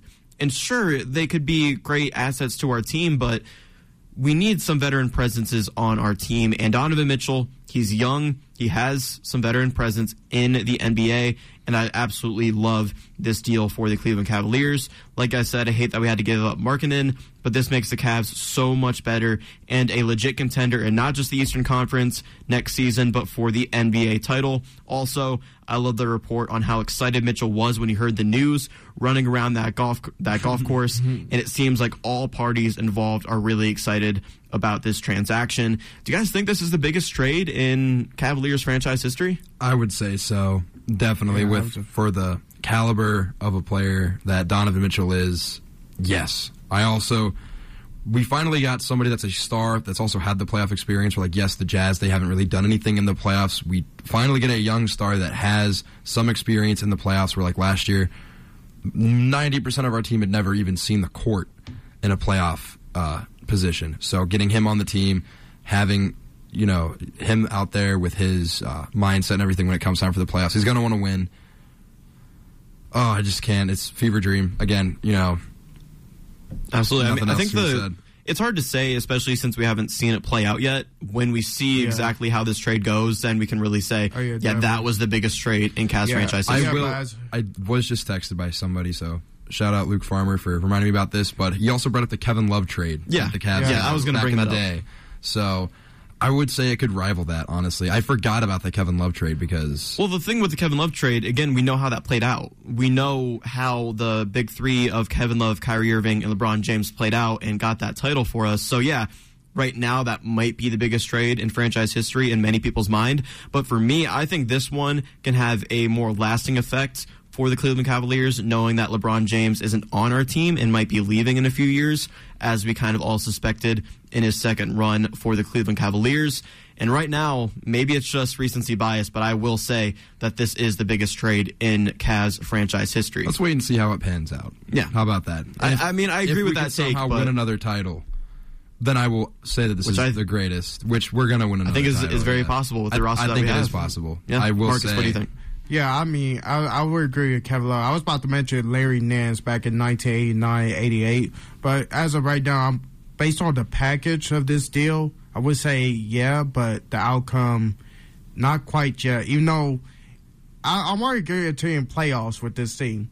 It's playoff time in Cleveland once again.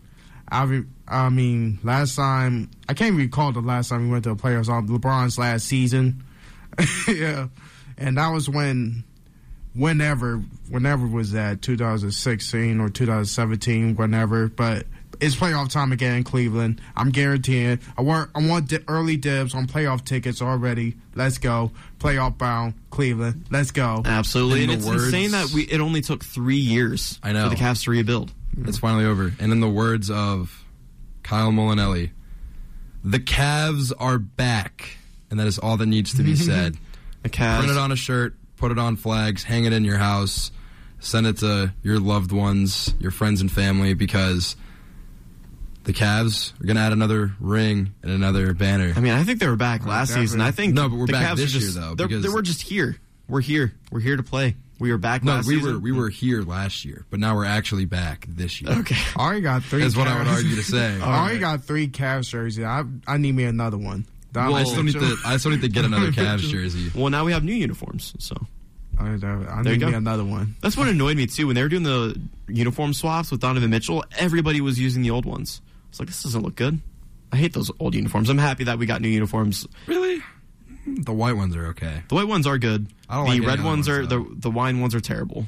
The black ones I think will grow on me over time. I mean, there's kind of like practice jerseys, so that's why I'm. Yeah, we'll see how it looks on the court. I might get him in the black alternates. Yeah, though, it's going to look great on Donovan Mitchell this year. I completely agree. So what does this trade mean for the Cavs in the East? You know, there are only 2 teams in the NBA that currently have 3 2022 All-Stars, and that's the Warriors and now the Cleveland Cavaliers.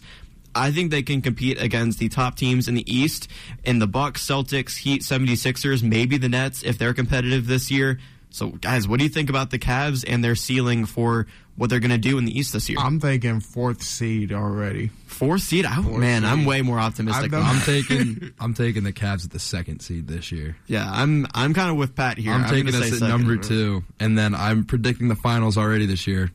We're going to see another Warriors-Cavs finals. Man, back in the making. Could you imagine? That'd be wild. That would be wild, especially since I don't think anybody in the entire world thought the Cavs would ever make it back to the finals, let alone the playoffs, without LeBron James. And now look at us. We don't need LeBron. Now look at us. It's a beautiful thing. LeBron. Yeah, it's a beautiful thing, man. And since the Cavs are so young and have 3 All-Stars from last season, I think they have the biggest upside than any other team, not only in the East, but in the NBA. So I think we can compete in the East. I think we'll be at least a top 3 seed in the Eastern Conference, barring any injuries.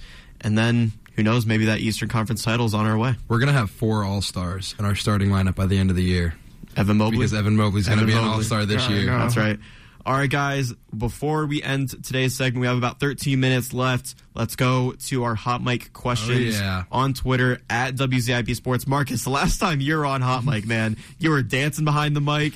You were talking about NFL widows, NFL mistresses. It was one of the best segments I've ever been a part of here on Sports Power Talks. Let's get right into it, and we'll start with Jake Murnigoat, my fan page, as he asks, is Donovan Mitchell being traded to the Cavs bigger than LeBron James coming back to the Cavs? No. Absolutely not. Listen, probably not. It's, I mean, obviously us getting Donovan Mitchell is going to go down as a top 3 moment in the offseason for the Cavs, but there will be nothing bigger for the Cavs than LeBron James coming back, because that did end up winning the Cavs a championship. Yeah, that was just too good to be true. I remember it. Yeah, it was like a Cinderella story. I'm a big wrestling fan. It's something that you would book in a wrestling scene where it's not actually real, but you can write the script. Yeah. It was something that didn't be almost feel as if real. The Undertaker randomly was just like, I'm back. It Right. like, what? Exactly. Type of thing. So Exactly. And LeBron James just coming back home, fulfilling his promise. his promise, his prophecy, whatever word you want to use, and bringing a title to Cleveland.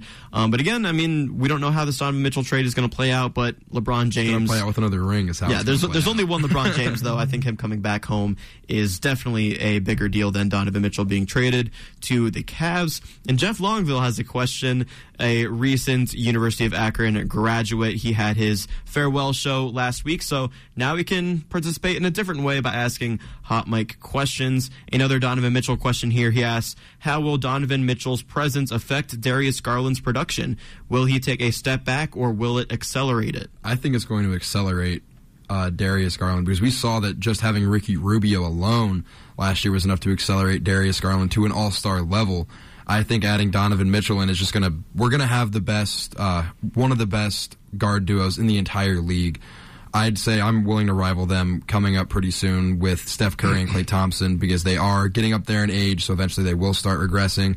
Meanwhile, our guard duo is one of the best in the league already, and they're very young. I think it's just going to accelerate Darius Garland to another level, being able to play with somebody like Donovan Mitchell. Yeah, I agree with you. I think his stats might decrease because Donovan Mitchell is going to be our main playmaker. He'll be the focal point of the offense. Exactly. I couldn't have said it better definitely. there. I mean, I could agree the same thing. I mean, Darius Garland, what I'm seeing is he might be Robin's to Donovan Mitchell's Batman, pretty much. I mean, with Donovan Mitchell being the better player on both sides of the ball, and then Darius Garland being an offensive scorer, a high scorer, pretty much. But I mean, Donovan Mitchell's Spider-Man, though. So. Oh, yeah. I mean, good reference. But So then, wrong superhero. So then if we're going off of that, I'm trying to think. So would it be like, I don't know. Spider-Man doesn't really have a side. I know. MJ, maybe? But that's kind of awkward. Well, honestly, it's kind of like a Miles Morales Spider-Man type thing. Like, you got Peter Parker, you got your Miles Morales, you're Peter Parker. There you go. Sure, why not? Let's run with that. I think his stats might be a little bit lower because Donovan Mitchell will be the focal point of the offense, but I think in terms of his just overall production, I think it's going to be better than it ever has been for the Cavaliers next year. Jeff Longville also has another question. He says, with the college football playoff expanding to 12 teams in 2026, do we think the college football postseason will have even more parity than before? Marcus, I'll go to you first this time. Oh, absolutely. I mean, it gives every team from every conference, regardless of the conference, every chance. I mean, it gives every team an equal chance to win it all, pretty much. And more teams in the playoffs, more upsets could happen, more intriguing matchups that you mentioned before. Like, I like to see more of the traditional matchups like Notre Dame versus Michigan, or either Alabama and Auburn face out twice a year, maybe, or maybe Michigan or Ohio State twice a year. You know, man, that's a wild thought. Yeah, Pat, go ahead. 100%. Kind of like what Marcus said. You're just gonna have all these wild matchups that people probably won't even think of, or you're gonna see heated rivalries get 2 games in a year. So 100%. Yeah, I completely agree with you guys. I don't have much more to add myself. Let's go back to Jake Murnigo here and answer the rest of his questions. He asks, best pizza in Northeast Ohio, not counting chains. Pat? I got to give it to Luigi's. Hot take, Luigi's is trash. Really? Hate it. I've had it once. It's pretty good. I liked it. All right, folks, write this down. Teresa's Pizza. Where's that at? Oh, I know there's one in Cuyahoga Falls. I know there's one like on the way to Summit Mall, but just remember the name, Teresa's Pizza. And if you also live in somewhere, Cleveland Heights is around there too. But write it down, Teresa's Pizza. The quality of the cheese is just beautiful. It just doesn't slip off. Pretty much fantastic pizza and fantastic wings too. All right, fair enough. For me, I just kind of get chains. You know, I'm a big Papa John's fan. That's usually what I get. Really? I mean, I'm not a big local pizza guy. I mean, I've had DP Dough. I went there with Jeff and Logan before. Fire. And I do enjoy their calzones. So I'll say DP Dough. It's right next to Canal Park where the Akron Rubber Ducks play. I'll say that, but honestly, in terms of just pizza in general, I'm a Papa John's guy, and I usually the just minute I stick heard to a chain. not chain. I mean, I don't know if Euro is considered a chain, but like you can't go wrong with a $5.99 pizza on a Wednesday from Euro. Yeah. That's all I gotta say. You just can't go wrong with that. Oh, you can't beat that. Honestly. Jake Murnigoat also says best soda and worst soda. The best soda, gotta give it to the GOAT, Dr. Pepper. Actually, okay, wait. Are we keeping it with just like United States sodas? Or can we go international with this? Because there is one soda that is from Brazil. You can also find it in the Caribbean islands, whichever one you want to say. But it's called Guaraná, and I have no idea what you're talking about. Phenomenal. It's a soda that is it's in Brazil. What's it like?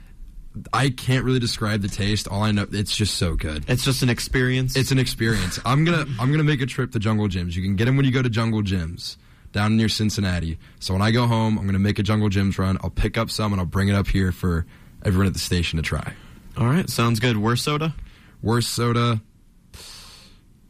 Okay, y'all ever had that ranch soda that they have? Because I tried a sip of it one time. Like they have like bottles of like weird flavored sodas, and that was just disgusting. I saw it and I was like, "This is gonna be gross," but like I'm gonna try it. A ranch soda? You're going wild on this, and it was disgusting. It was vile and gross. I'm sure it was. And yeah, I already don't like ranch, so I don't know why I bought it, but I did. Yeah. Pat, you probably buy a lot of things you shouldn't, but it's okay. I mean, not really. The only, other than that and then the Fruit Loops Pop-Tarts. Those are the only two things I've ever bought that I should not have bought. Those sound kind of good, actually. No? All right, well. They just taste like straight chemicals. It tastes like you're eating something from Chernobyl or something. Like you just shouldn't be putting it in your mouth, but it's just not good. That's expert advice from Pat. Marcus, best and worst soda. Oh, it's okay. So best soda is Pib. It's like Dr. Pepper, but like it's spicy. So think of a spicy Dr. Pepper. So it's to this day it's my favorite soda. To drink something spicy. Mr. Pibb is good. I will fight alongside you. Mr. Pibb is good. It's great. Worst soda, Marcus. Worst soda, I gotta say Fanta. It's overrated. Oh, what? Really? Just like Sprite and Coca-Cola. It's overrated. If we're going with name brands, ridiculous. If we're going with like your normal like generic sodas, and I'm gonna say 7-Up is probably the worst. 7-Up's just the worst Sprite. I got so many choices for worst soda. I don't even like cream soda. Cream soda, what? That's overrated too. What? This is wild. So Sprite, Coca-Cola, Fanta, and cream soda, overrated. Dude, my overrated choices. My best sodas are what you just said. Like I love Sprite, I love orange soda, but my favorite would probably be Mountain Dew. I don't have it very often because of how unhealthy it is. So I usually go with like Sprite or orange soda. But every now and then, I'll splurge and get a Mountain Dew. And then my worst soda is Dr. Pepper. Wow. I hate Dr. Pepper. No, it is terrible. Why do you hate it? Why do you hate it? I want to elaborate. Why do you hate Dr. Pepper so much? It's terrible.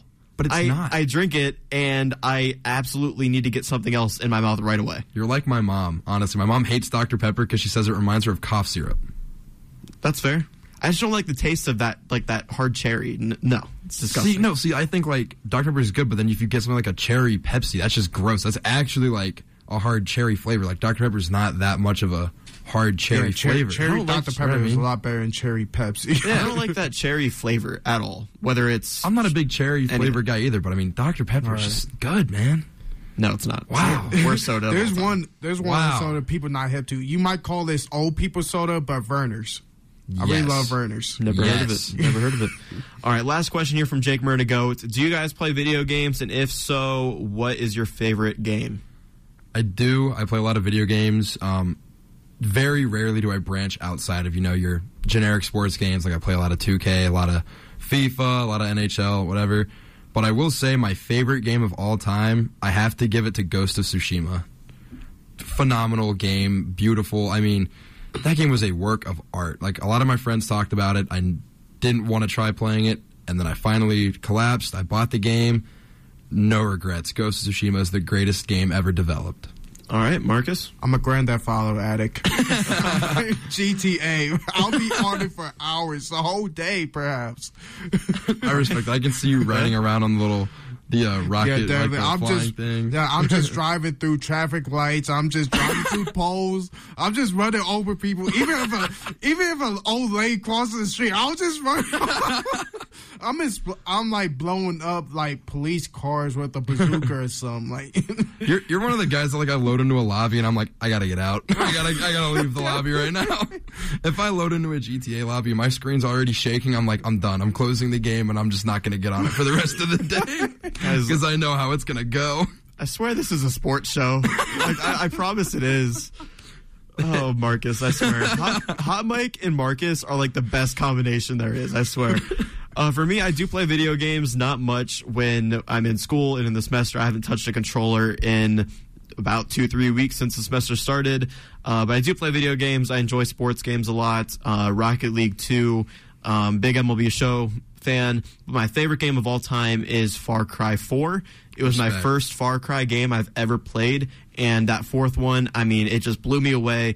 It was kind of my first open world experience of a video game, and I just ate that up. I've been a Far Cry fan ever since. Pat, I mean, you have a comment here. I do have a comment. I was relaying a message from a friend of mine. Yeah, and the question is, what is the best non-Power 5 college rivalry, and why? So, Pat, go ahead and answer. So, the minute I heard one of my friends was like, oh, hey, you should drop this for me, I was like, sure, I got you. So, obviously, for me, it's got to be Kent State and Akron because, let's be honest here, there is no love. There is no love between us at all. The University of Akron and Kent State have always hated each other. I had family that went here, and you know, he told me he was working for the basketball team. He told me that there would be fights almost breaking out just on the court before the games even started when the two teams would just look at each other. So, I mean, if we're going most heated, it's 100% that all day, every day. I'd even say Kent State Akron should be up and talked about like top 10 most heated rivalries in all of sports. Yeah, I completely agree with you. Zips, Kent State, all the way. Do you agree with that, Marcus? Yeah, I would agree. You should have seen last year. I mean, it was just so intense on the basketball court. Like, the Kent players, like, even wanted to fight the fans. Even the fans wanted something. Like, we were ready. Us in the student section, we were ready to jump over that rail and go fight for the Zips. Like, we were ready. Did they really spit at y'all? Like, yeah. Oh my. Yeah, they ran over. They were, giving us rude hand gestures, spitting at us, talking trash. But hey, we got the last laugh because what did Sincere Carey do when it came time for the MAC championship? I'm telling you, nothing. He did nothing. You went to the NBA draft, and then you realize that you're not good enough to be there, so then you go back to Kent State just to lose to your father, Enrique Freeman, again this year. So, yeah, I have nothing nice to say about Kent State, like ever. Kent State and Akron is that rivalry, and I agree with you guys all the way.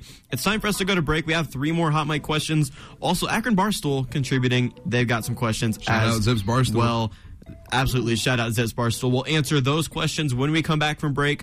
Also touch on the MLB Player of the Week segment, some prospects making their MLB debut.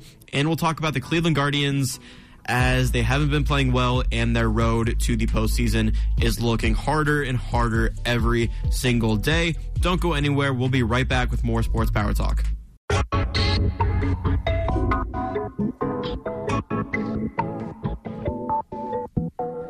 Hello again, everyone, and welcome back to the best sports talk show there is, was, and ever will be. This is Sports Power Talk, and we're in the last segment of SPT today. My name is Jake Murrin. I'm the host of your show, and I am joined by Pat Weber.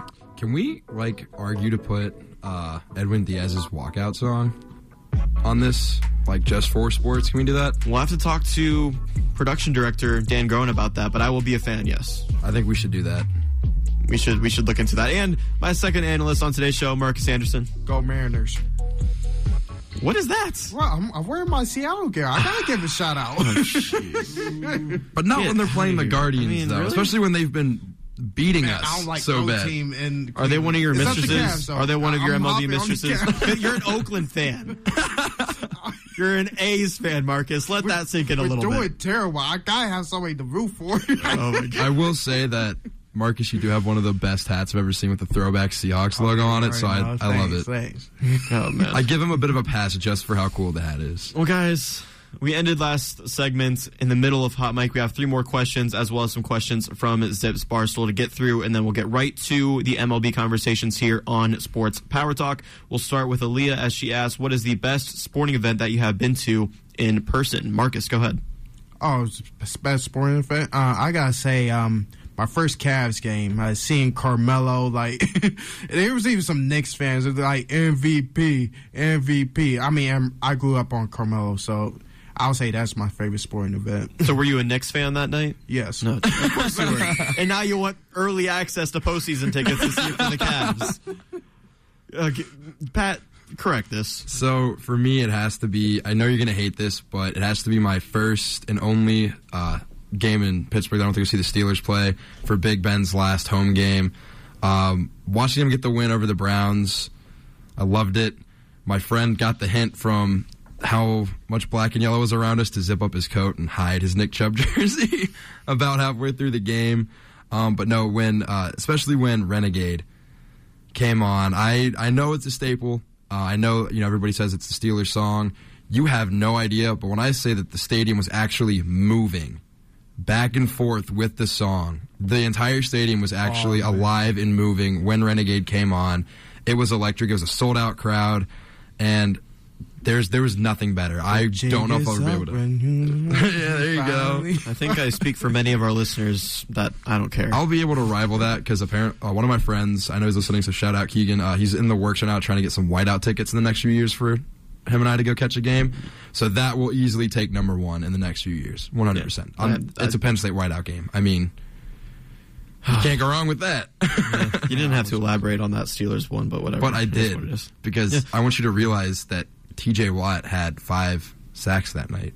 So I want you to let that like sink I said, in. you don't have to elaborate. And how many did Myles Garrett have? You answered the question. You don't have to go on. You wrote on all the lines. There's no more space. You're done. I can still fill in. No. I'm not going to. No, but I can. I forgot. I was sitting right behind Zeke Gauska. It's my first Cavs game. All right. Well, for me, I have 2. One was when the Zips beat Kent State in the MAC tournament for the championship last year. I was covering that game for WZIP, but honestly, and near the end, I mean, we were just fans of the game. We were surrounded by Kent State media as well. It was just a great atmosphere, and for us to beat Sincere Carey and the Kent State team after they made that video and everything that was going on, it was just an electric atmosphere at Rocket Mortgage Fieldhouse. And then the other one was when I was much younger. I believe it was in 2011 when Travis Hafner hit a walk-off grand slam against the Blue Jays. I was at that game, and you're talking about stadiums moving, Pat. That was absolutely a progressive field that was moving when Cleveland baseball player, I almost said Indians for sure, Indians legend Travis Hafner hit that walk-off grand slam, something I will never forget in that electric atmosphere. And that will do it for that question. Kelly has a question here. Best sports movie ever? Best sports movie ever? Oh, Major League. 100% Major League for me. I have a Ricky Vaughn jersey. I love Major League. Okay. Marcus? I'll say Remember the Titans. It's such a beautiful movie. So if we're going... Okay, if we're going to get 2 of these, I want to go a close second is The Waterboy. I love that movie. I'm working on getting a Bobby Boucher jersey. My mama said. My mama said. It's cool, Mr. Coach Klein, but my mama says that the Gatorade is for the devil. Oh my goodness! Bobby Boucher came back and run the Mud Dodge to the Bourbon Bowl. This is Hot Mic, ladies and gentlemen. If you're not entertained, I don't know what else to tell you. So my favorite sports movie, it's kind of weird because out of the top 3 sports, basketball is definitely my least favorite of them. But my favorite sports movie is a basketball movie. It's Coach Carter. I absolutely love that movie. Whenever it's on TV, I always try and tune in to watch it.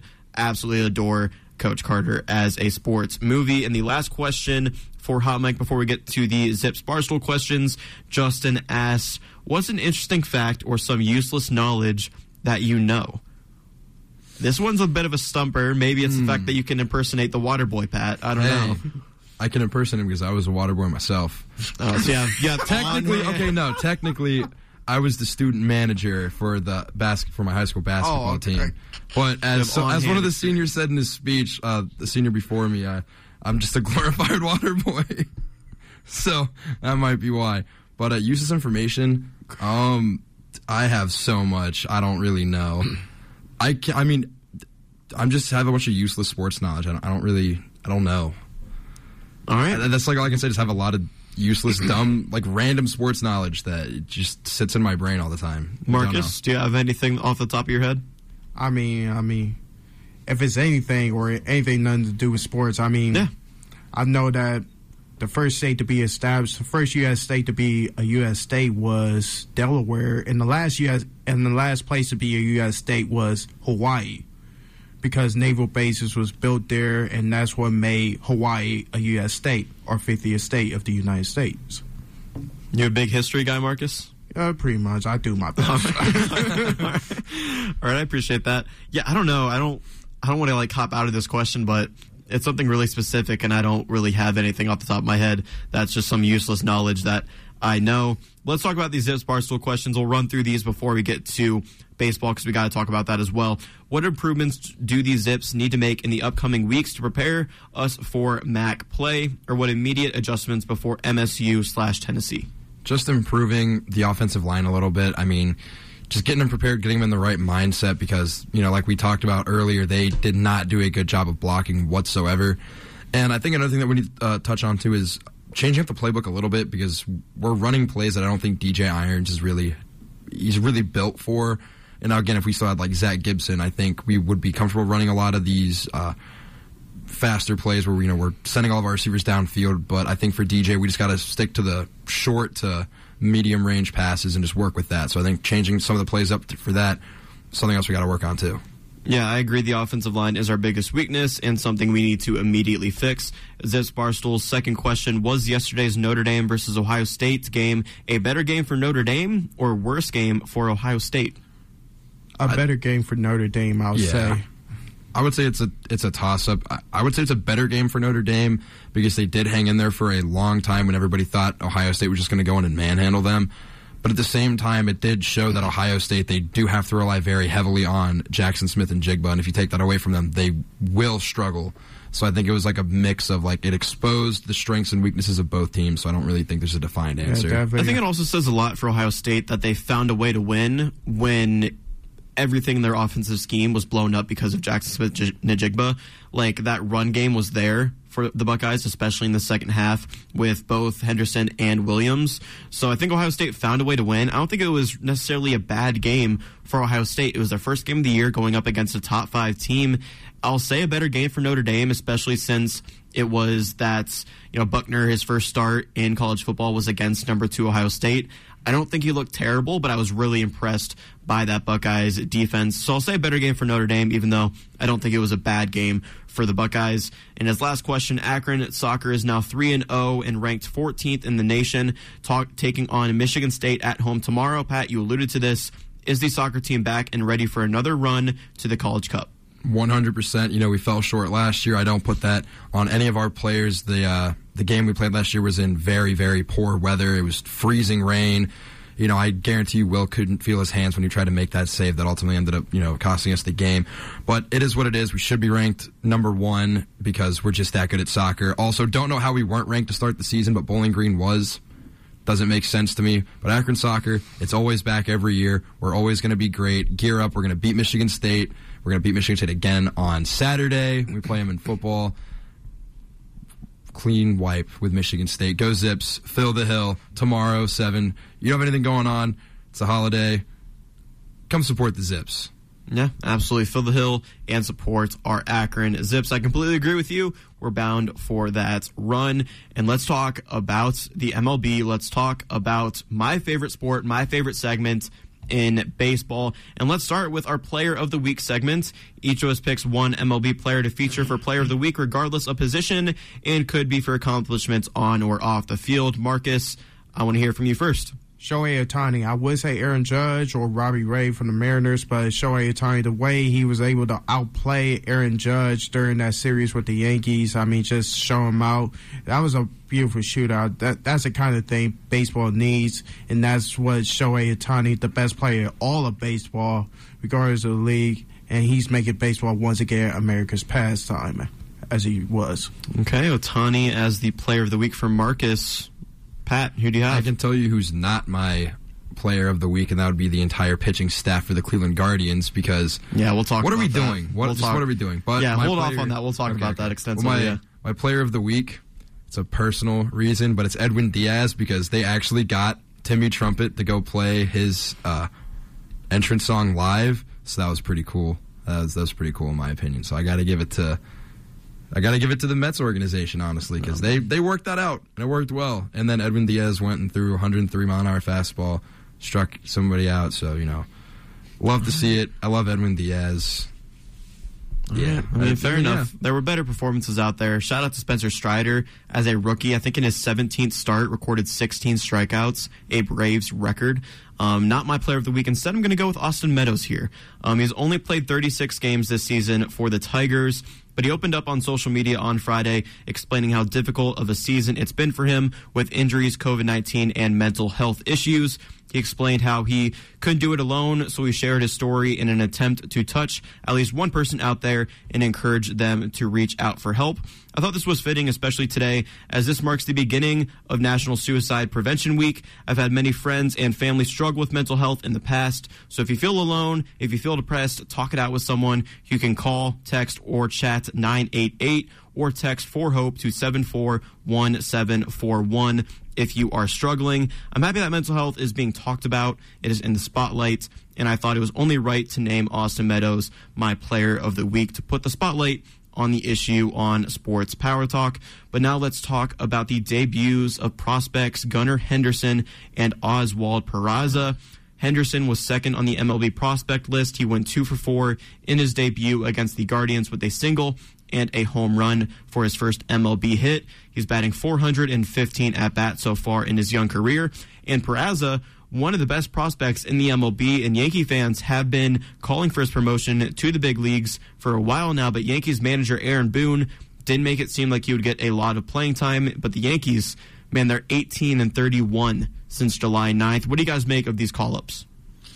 Both of them are well-deserved. I like the one with Oswald because, let's be honest here, the Yankees, even though they're still top of the MLB, they are struggling. They need the help, so I do think that them calling him up, it's good. It's a good move. You can't go wrong with it because you have nothing to lose at this point.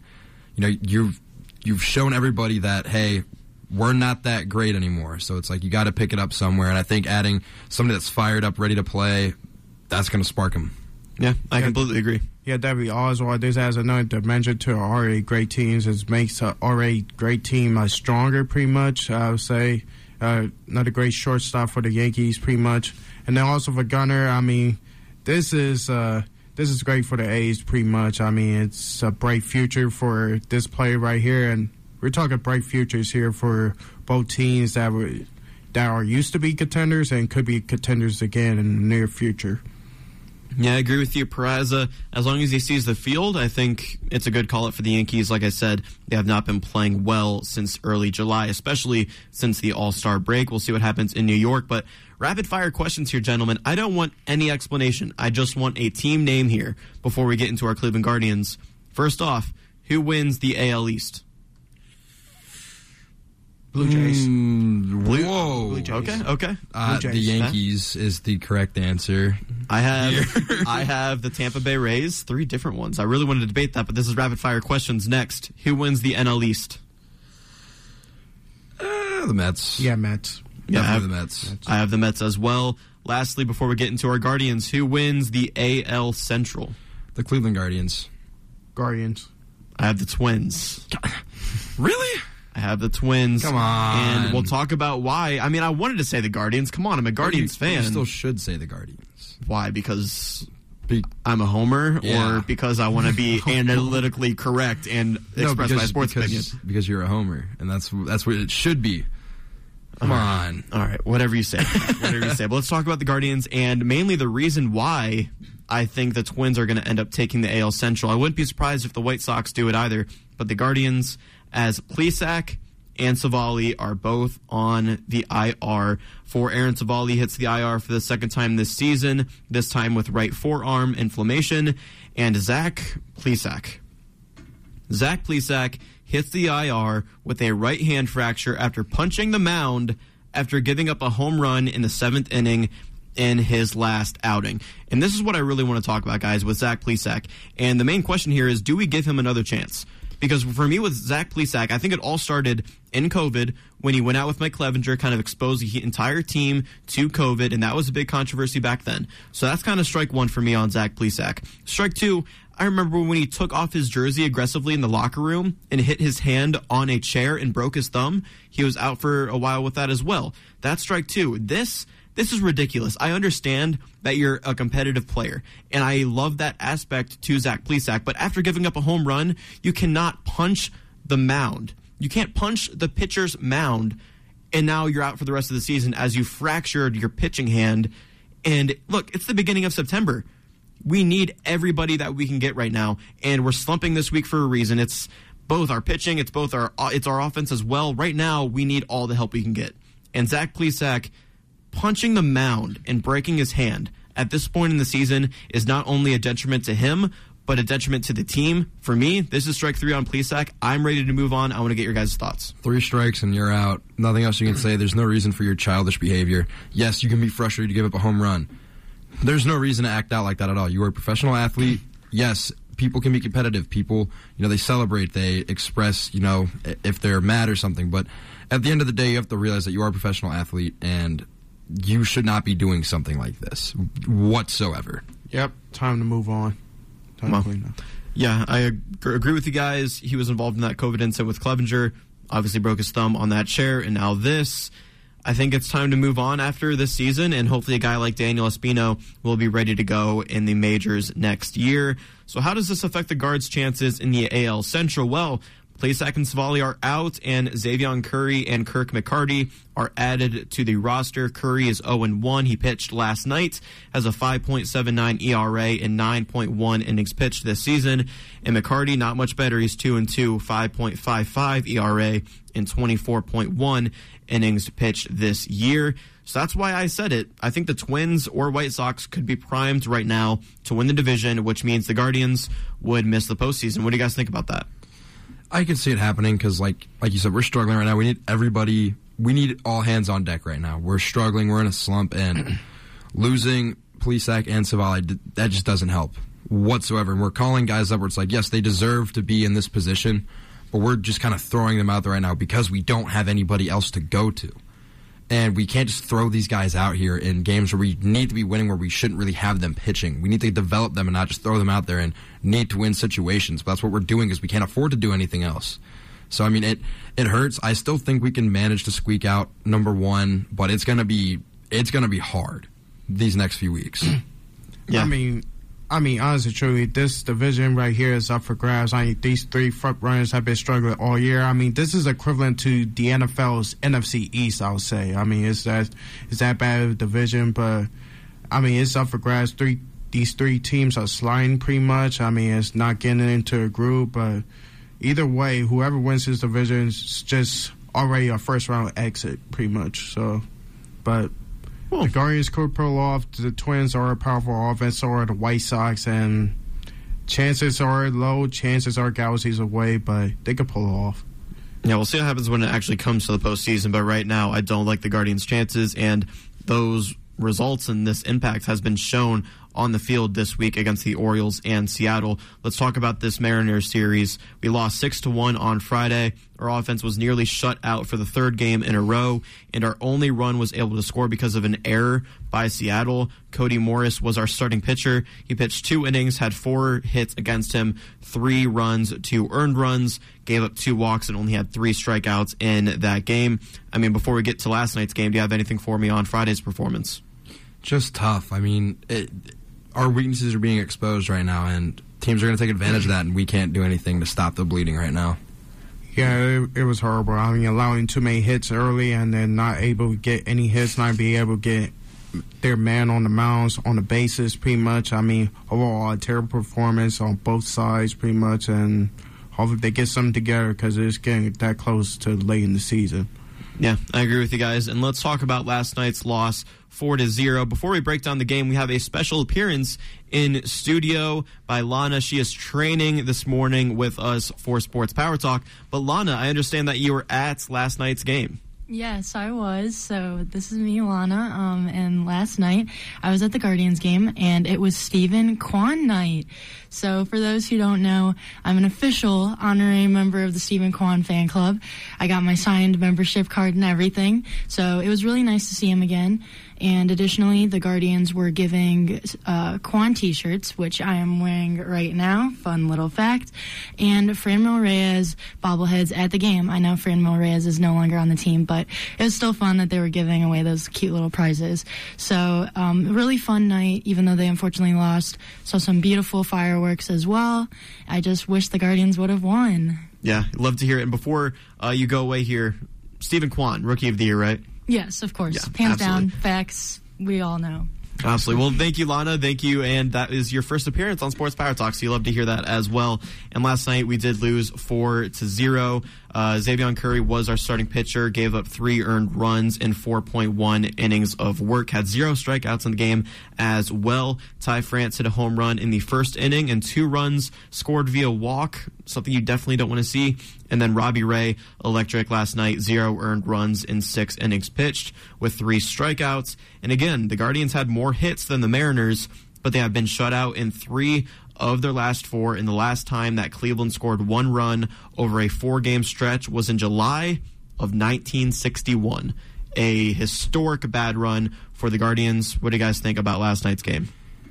Again, we can't stop the bleeding. We're giving up the momentum early on in the game, and then we just can't bring it back. And it's just rough to watch because it's like we were top. We were quite a few games in first, and now we look and we're only 1 game in first now. And it doesn't look like it's going to get any better from here on out. Not only that, we're 1 game ahead of the Twins for first, but then the White Sox are they're only right 2 games there. out, They're only 2 games. So if we don't shape up, we're going to fall to third. And I don't want to see that happening because we're top again for the first time in a few years. I want to see us keep it. I want to see us try to make another postseason appearance. But if things keep crumbling the way that they're going, I don't think we're going to see the Guardians in the postseason yet. Yeah, they're limping right now, pretty much. And last night's show, like I said, early hits allowed so many runs, allowed early, too early, I'll say. I mean, they're just limping. I mean, they all be lucky that they're playing such a bad division, the AL Central. So hopefully they can stay there. Knowing how the other 2 teams are doing, they're not doing as much better as they are. So hopefully they're able to stay there by the end of the regular season. Yeah, I agree with you guys. I think you said it perfectly, Pat. And today, the Twins and White Sox cap off their 3-game weekend series. And the White Sox have been doing us a favor by beating the Twins, so we're still in first in the AL Central. But as we've said, the White Sox are right there in the race now, too. It's Cal Quantrill and George Kirby taking the mound for both teams. Guys, who wins today?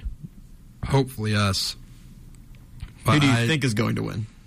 The Mariners. Truthfully, I think the Mariners are going to sweep us, but I'm holding out hope that we can get it done today. Yeah, Mariners. I mean, there's nothing they could do with the Mariners. I mean, they're hot right now. I mean, they just rise into the top pretty much. You want me to be a homer, Pat? You want me to be a homer? Please. Here I am. Once, be a homer, please. Cal Quantrill has been reliable all year, and I think it's time for our offense to wake up. Our offense is due, so I think the Guards will take it here at home at Progressive Field and cling on to that slight AL Central Division lead. Our upcoming week, we play Kansas City on the road. They're 54-80. We're 6-4 against the Royals this season, and then a huge weekend series next week against the Minnesota Twins. In Minnesota, we are 6-5 against the Twins this season. That is a ginormous weekend series against the Twins in that middle September area where we're going down the rest of the season trying to get that AL division. All right, well, that will do it for today's show. In the first edition of Sports Power Talk in September. We talked about so much that would be easier to list the things we didn't talk about. Of course, though, we talked about our 1-0 Akron Zips, the return of college football, the latest in the NFL, the Cavs' Donovan Mitchell trade, answered your questions in Hot Mic, and so much more. Any last thoughts on today's show, gentlemen, before we head on out of here? Go Zips. Phil the Hill, as always. Again, I've reiterated time and time again, we do play Michigan State tomorrow here at the University of Akron at 7. Come out, Phil the Hill. we're the best soccer team in the nation. Don't forget it. And just shout out my family listening. Shout out my little cousin Max for turning 1. Happy birthday, little dude. Love Happy seeing you birthday. guys. Love seeing you guys, and thanks for all the support and everything you do. NFL kickoff is on the way. First game Thursday, Bills and Rams. Can't wait. Also, Cavs fans, playoffs coming to Cleveland. Can't wait. Get ready. You already know, Cavs fans. Even though you were a Knicks fan in your first Cavs game. Let's go. Okay, that was just the first game. I can only respect it because it is Carmelo Anthony, so I can respect it. It's I was ridiculous. sitting right behind Zeke Gauskas, too. So It's ridiculous. For me, honestly, this couldn't have been a better week in sports. Of course, the Guardians are going through some things right now, but the Zips are 1-0. The Cavs acquired Donovan Mitchell, and the college football playoff is going to expand, which you love to see. It doesn't get much better than that. If you're looking for the best sports podcasts out there, look no further than WZIP Sports. SPT Rewind and SPT Overtime are available now on all podcasting platforms. And we have episodes that include our fantasy football draft and predictions for tonight's AEW All-Out card in Chicago. If you haven't noticed, our Twitter page is a whole lot more active now that the semester has started here at the University of Akron. So follow us at WZIP Sports, and you can check out that video of Alex Henry and I's initial reaction to the Donovan Mitchell news. I believe it's time to get on out of here, gentlemen. My name is Jake Murrin, and joining me on today's show were Patrick Weber, Marcus Anderson. As always, be kind. We'll see you next week, same time and place for more Sports Power Talk.